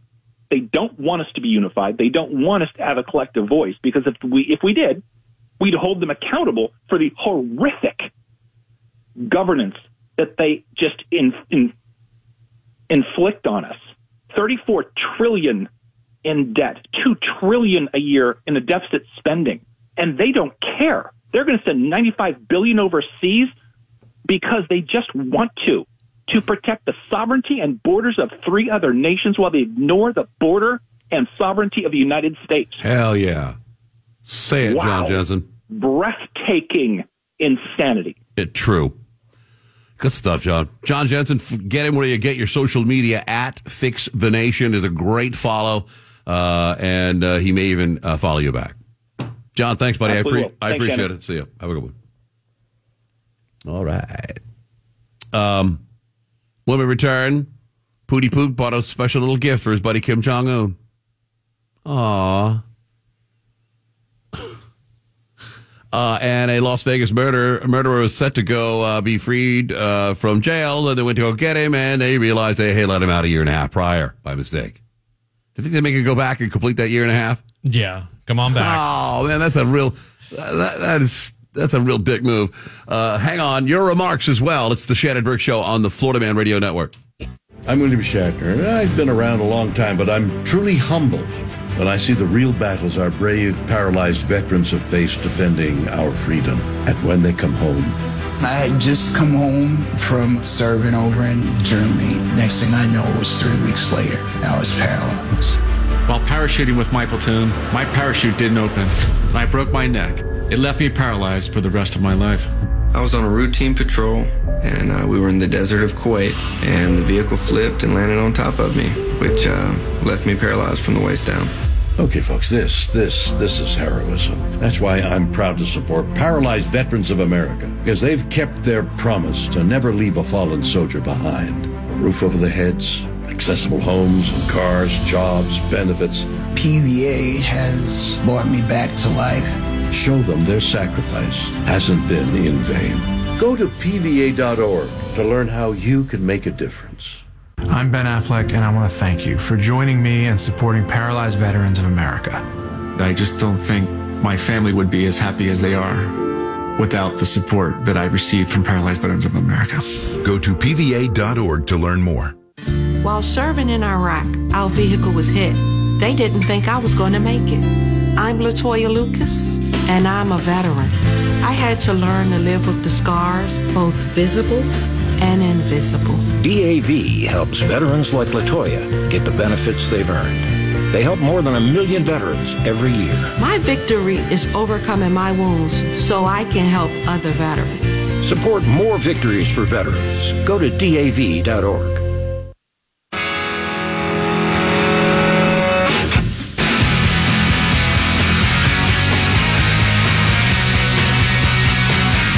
Las Vegas murderer missing for more than a year. I don't know if you'd call him missing, can you? I mean, he wasn't where they thought he was. 1999 Clark County jury convicted Jeremy Kelly, 43, on charges of first-degree murder with the use of a deadly weapon, robbery with the use of a deadly weapon, burglary and possession of a fire, blah, blah, blah, conspiracy to commit murder, blah. In Las Vegas Metro had arrested him. I guess they let him out by accident. His federal sentence ended in 2022. He's mistakenly, incorrectly released for federal custody, not returned to the state prison for violating probation documents. Oh, so he got done with Fed. He was supposed to go to back to state. So they're going to go get him, aren't they? I think they went out there. Damn it. I think if it's their mistake, it's their mistake. You know, what is he going to do? I think you guys got it wrong. I'm not supposed to get out today. Yeah, I got another year. You guys are messing this up. Yeah, better check your records again. Putin gave Kim Jong-un a car. It's called an Aura. And you think it's a Russian-made car. And you'd think, wow, Russia can't make cars. They gave us didn't they give us the Yugo? Wasn't that a Eastern European thing? Yeah, I think it was in the USSR. This car is kick ass. I mean, it's you'd mistake it for a Rolls Royce. Would just some touches of communism here and there, but it was just big, beautiful, and a sign of special personal relations. Putin has given Kim Jong-un a car. I'm thinking, what does Kim Jong-un drive? I mean, a ride in. Whatever he wants. He's a supreme dictator. True. So, I mean, no, there are companies like Rolls-Royce. No, we're not going to sell a dictator a Rolls-Royce. That's beneath us. No. They don't care. The money works. You sell me 5 cars for me. Let's do raw remarks, shall we? From the Florida Man Radio app. Powered by Morris Family Farms and Morganic Meats. commercial-free podcast posted nightly of this program. A great way to keep the entire station going all day long. Also, your remarks from the button at the bottom. There we go. I'm still struggling trying to find the benefits of having a vast or a significant portion of our society all hopped up on some sort of substance, mind-altering at that. I don't know. Maybe it's just me. Beat. I mean, if you take those that use illegal drugs and also all the people that are taking prescription drugs, psychotropic drugs, depression, anxiety, I wonder how many people are really, what percentage of Americans are really 100% au natural when it comes to pharmaceuticals? Probably a low number. What's up with all the open mics today? Sound like everybody's high as balls. It's funny, but it's not Friday. Yeah, folks, don't get high till Friday. Where can I find this one punch story since I obviously missed it? Thank you. Beat it.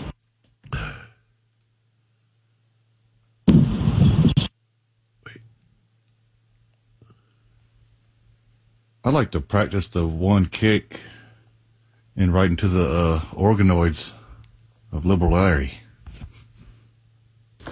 Liberal Larry, don't forget, slap contest. You in? We're in. $4,000 for you.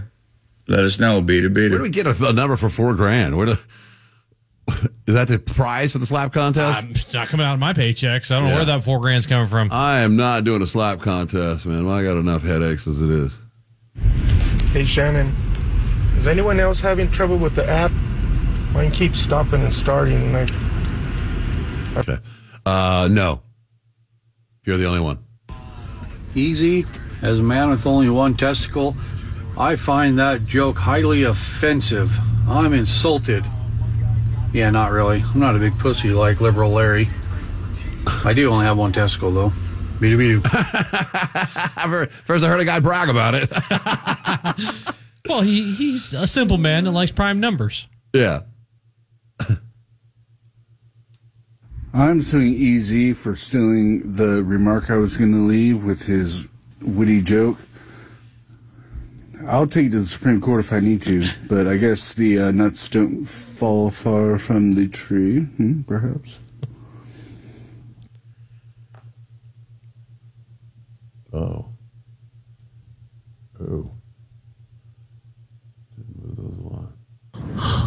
James Dean also had mouse testicles.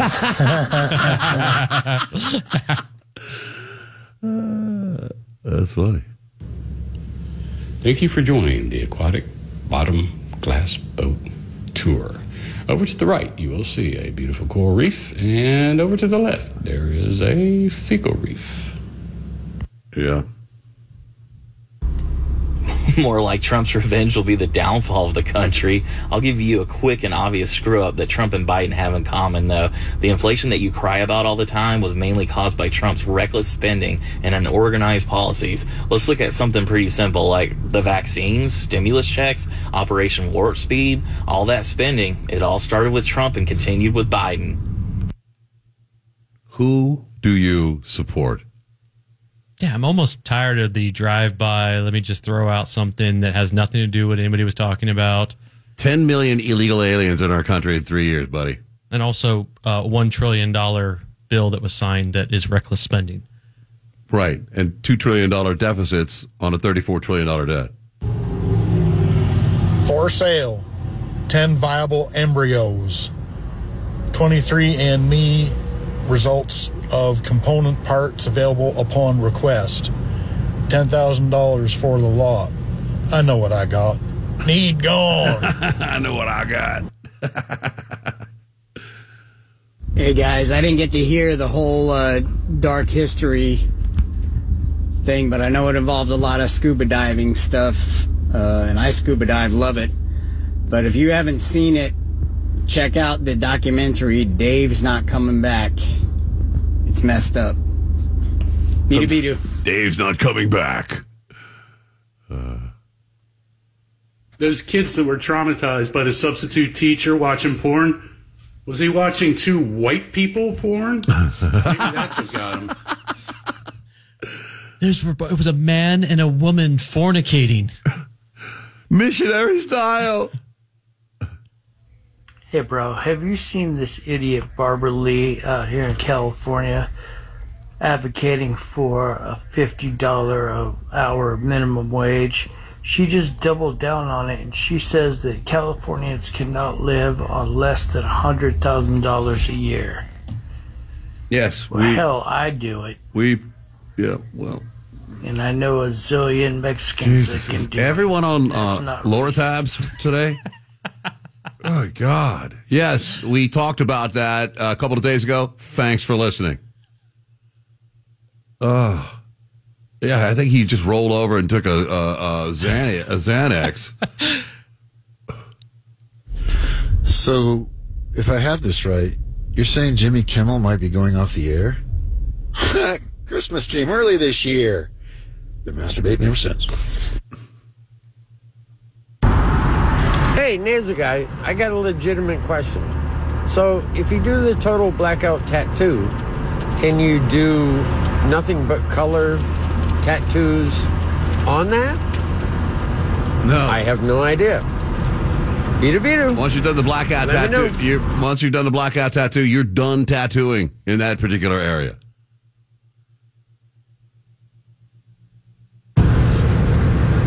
Hey guys, AJ, Walton County.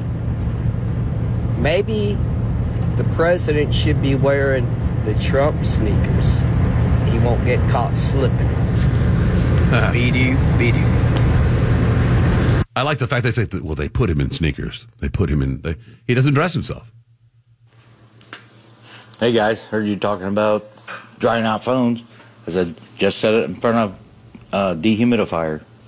I forgot about it, let it go like 2 or 3 days, but probably only needs a day. Try that out. Works perfect. Good advice.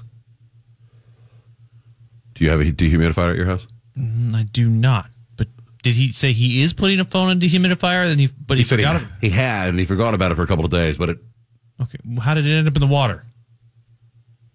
He didn't say that. Yeah, that's the part we needed. I'm more interested in. What the hell? I feel like I need a wellness room. I heard to keep Biden from stumbling, in addition to his special shoes, the White House are going to strap a pair of training wheels on him. Hey guys, AJ in Walton County again. I have a funny iPhone story. Cold winter morning, I had a neoprene hoodie on, phone in my front pocket, my hands were cold, went to stick it in, phone shot out, landed in the pool. It still worked when I dipped it out. All right. That's a great story. They say that you should be able to submerge it, and it'll be not for long and not for that deep, but it should survive. I'm not going to do it, though. What the hell? All right. Hey, guys, not putting your phone in a bag of rice, that's certainly a sales gimmick by Apple. That's worked for me many times. And rice particles, they're worried about rice particles. Have you ever seen or felt rice particles? I mean, I'm sure they exist, but I think I'd rather take my chances with rice particles than I would with actual water. Take your chances, buddy. So Biden is wearing old man shoes, and the Pampers he wears are called Speedos.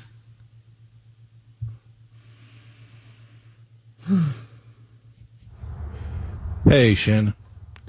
What I don't understand is we all know what the Democrats are doing to Trump. They're doing it right in front of our faces. We all know what they're doing.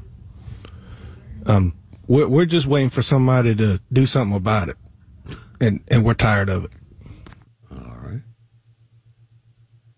Welcome to the uncivilized territories of the United States.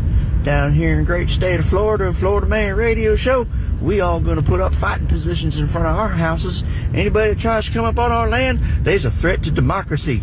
Take them out, especially the Democrat. Take them out. We don't condone violence, but take them out.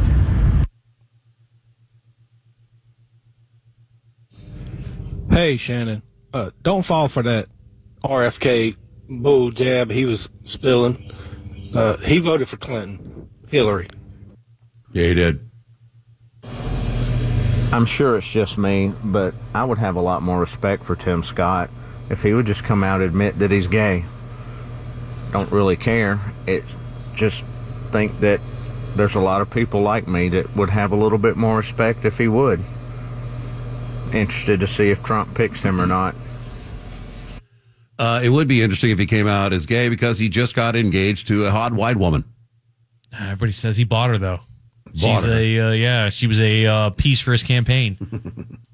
Hey, Shannon, I just got me a pair of those new rat testicles, and I went inside. My girl was sleeping, and I put them right on her face, gave her a pair of New York City subway goggles. Woo! If you want to understand what they're doing, watch that Tucker interview, like the guy yesterday said, with Mike Benz. He explains it all very well. It's a lot of information, but they've been doing the same thing for 100 years to other countries. Now they've turned it on us. I just wrote that down. And Shannon and guys, my friends, if you disagree about the gaiety, you need to go back home and recharge your gaydar. I've never even heard the rumor that Tim Scott was gay. I don't care either, but... The Yugo is from Yugoslavia. That's right. Yeah, so I work at a men's treatment center for drugs and alcohol, and almost all of them are on some sort of psych meds, and they love the gabapentin. The gabapentin. That's a pain... It's a nerve pain, yeah. Hey guys, okay, VP picks. I think Tulsi Gabbard and Kristi Noem are too low energy. Tulsi talks way too slow, drives me crazy, and I think Kristi would have to spend too much time in hair and makeup. I think Ramaswamy would be loaded for bear and, possibly take some of the pressure off Trump. He's not afraid to stand up to the press or anybody for that matter, from what I've seen. I'm kind of leaning toward him. Yeah, that would be great. Hey, what's up, Shando? Easy, Heather, Spark 352. Oh. Yeah, the Yugo was a Yugoslavian car. It was literally the Bic lighter of cars. You drove it till it didn't drive anymore, and then you junked it. That's what it was made for. Piece of crap. Great show, guys. Love it. Be-do. I missed part of what Jensen said only because I got a call with a Washington, D.C. caller ID, so of course my curiosity's piqued. I got to pick that sumbitch up. Come to find out, United Nations doing a survey on climate change. Oh, man, I'm all over that. They actually hung up on me because of my enthusiasm. Anyway, what's Jensen thinking? Fleeting moments of clarity. He wants neocons and globalists under Trump? What is he smoking? B2B. There's nothing wrong with the app. Most of our remarks are terrible, including mine. Shannon, my fine comrade, you would really love my red rocket car. It's the finest car in all of Russia. I drive by all the pretty Russian women, and I say, Tufsky Poopsky. You can't get in, 'cause I'm saving myself for Easy, 'cause he's so freaking funny. Whoa. And I realize I'm starting to sound like Triumph, the insult comic dog. God bless. That Russian went way off. Shannon, Easy, and Heather, it is Mohammed 352. Liberal Larry, meet me on the top of the roof, please. Okay, I've figured it out. Liberal Larry is listen people guy after somebody chopped his balls off. Be-do. Shannon, it's me again. I know you don't believe in violence, but I would do it for free. I would heart punch that liberal Larry guy. And now I really sound like Triumph. Oh, that is funny. Liberal Larry. The inflation started as soon as Biden got in and took out his pen and stroked that executive order of let's kill the Keystone Pipeline and America, making their own fuel. Everybody saw it coming. Higher gas prices? Well, hell, we're just going to have to raise our prices in order to get those goods out there, etc., etc. Be-do. Jesus, man. Way too close to the microphone guy here. I thought when you were talking about Elon Musk, you were going to tell us that he decided to buy all the fentanyl and do it himself. Or he just buy the company fentanyl and then shut her down. Me again, is it due to bleed over, the blackout tattoo thing? Or will this skin just not hold the pigment? Question mark. I don't know. It's skin. It's not like a black canvas you can paint white paint on. It's got the skin has to accept the ink, accept the color. If it's black, nothing's going on.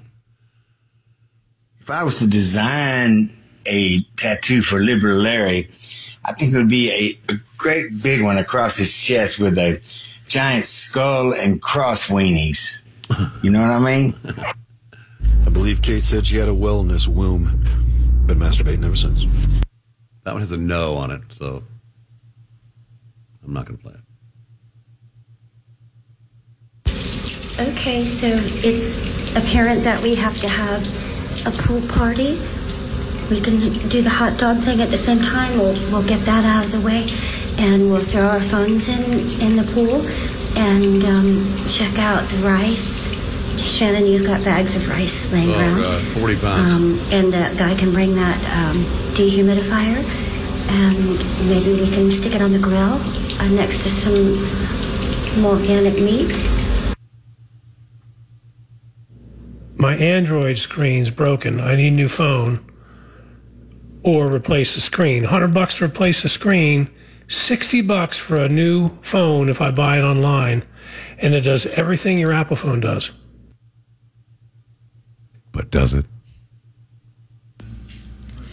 Liberal Larry's what Rush used to refer to as a drive-by. He has no facts to support his liberal talking points. You know, he's very uninformed. I'm glad you guys keep telling him how dumb he is. Great show as always. Be-do. Man, Tim Scott ain't gay. He's not even happy, man. These open mics suck. Pantera rules. Hey, Easy, and the other guy. Did you guys hear about the Dallas mayor cheating on his wife twice? No. I didn't. And he served her with divorce papers while she was doing the dishes after dinner. How ironic. All those people that are at a drug and rehab center and they're on a drug. Ironic. Hey, not sure. Was that Sparky Fruit 352? It's pretty hilarious listening to you guys marinate in your tears because you don't know who I'm going to vote for. And you know there's more than two candidates running, right? And when I grab that Florida ballot, I don't have to answer to anybody but myself. Wow, he showed us, man. Yeah. That was a real zinger. That one hurt. Where I'm marinating in my tears right now. Also, he's just going to completely waste a vote, too, because... Right. Hey, great show, guys. Austin from Tampa. Hey, I think Byron Donalds will be a great VP pick for Donald Trump. I like Byron Donalds a lot. So I was baiting the other day, and I dropped my Zune in the toilet. And, took it up, put it in a bag of rice, and 2 days later, it was perfectly fine. I was back to beating my meat. Throw that rice away. It's got toilet water in it. I would reach in a toilet for my phone. There's some stuff I'm not reaching. I'm like, well, it was nice knowing you. Whoosh. You know, depends on. Liberal Larry for president. Liberal Larry is one of the Three Stooges. Has anybody figured that out yet? I'm just wondering why Kate keeps calling when she's washing her cat off. All right. Does Liberal Larry know who he is that we are all referring to him as? I think so. Don't you? You think he knows when he hears that he's Liberal Larry? Yeah. I'm marinating some. Those are the remarks for today's program. Thank you for leaving them from the Florida Man radio app and powered by Morris Family Farms and Morganic Mates.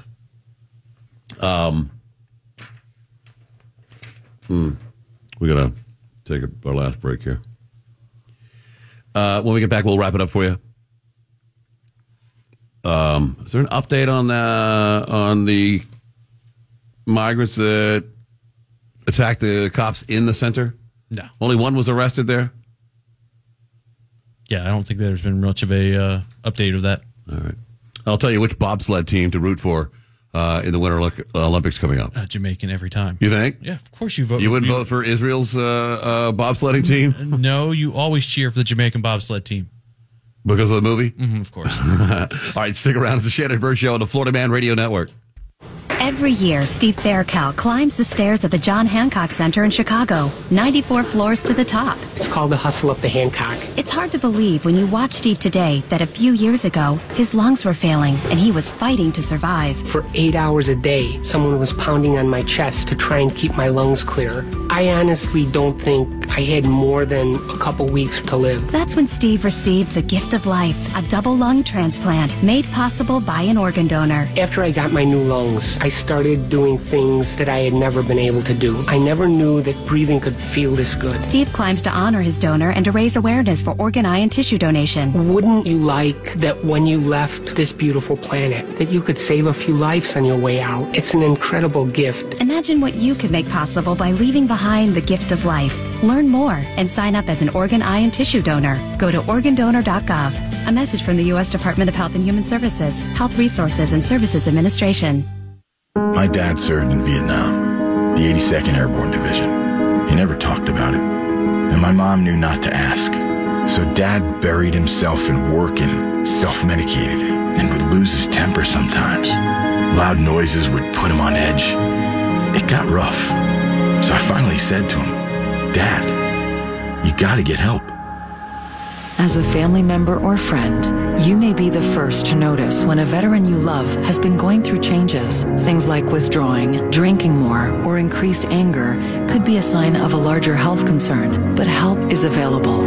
Dad finally went to VA for one-on-one and group therapy and got some really great tools to help him manage things. And I got my dad back.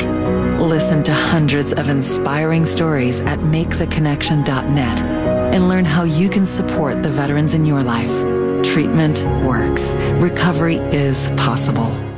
Okay, men, time to be an all-star caregiver. Drive them to physical therapy, doctor's appointments, be there emotionally and physically. Don't give up. Don't ever give up. Caregiving is tougher than tough. Find care guides at aarp.org/caregiving. Brought to you by AARP and the Ad Council.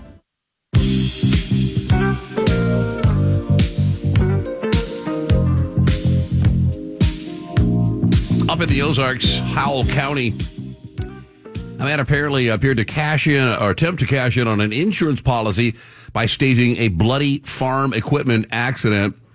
The sheriffs sent out a vague press release about a situation involving a man that had lost his feet in a staged incident with a brush hog, a rotary mower attached to a tractor. Lost was a literal term. They could not find the severed feet. When the authorities got out there, there were tourniquets on his legs, and they were curious about who put him there in the aftermath of the event. Thompson, the man in question, apparently called his buddy in Florida to ask him to make the trip up to the small Ozarks town in order to cut off the man's feet with a hatchet for an insurance fraud. That's a good friend. Sure is. How's that call go? Hey, Steve's me. Hey, man, I want to get you to do a favor. If you, this weekend, if you ain't got nothing, if you can drive up here and cut my feet off with a hatchet. I ain't got nothing going on, so sure. Oh, yeah, that'd be cool. They said the man who cut off his feet, they're not naming him because he hasn't been criminally charged. It's not illegal to drive to the Ozarks from Florida and cut off your buddy's feet with a hatchet. They quickly knew that it was a phony baloney staged incident. Brush hog would have been a gory mess. The cuts were much too clean to be done by a brush hog. As it continued, Thompson said they determined the man was attempting to get money from an insurance claim. He never formally filed the false claim. The sheriff's office considered pursuing criminal charges of filing a false police EMS report. They said, but the man was so severely injured from the incident. But he was also a paraplegic, known paraplegic at his lower extremities, so it was painless.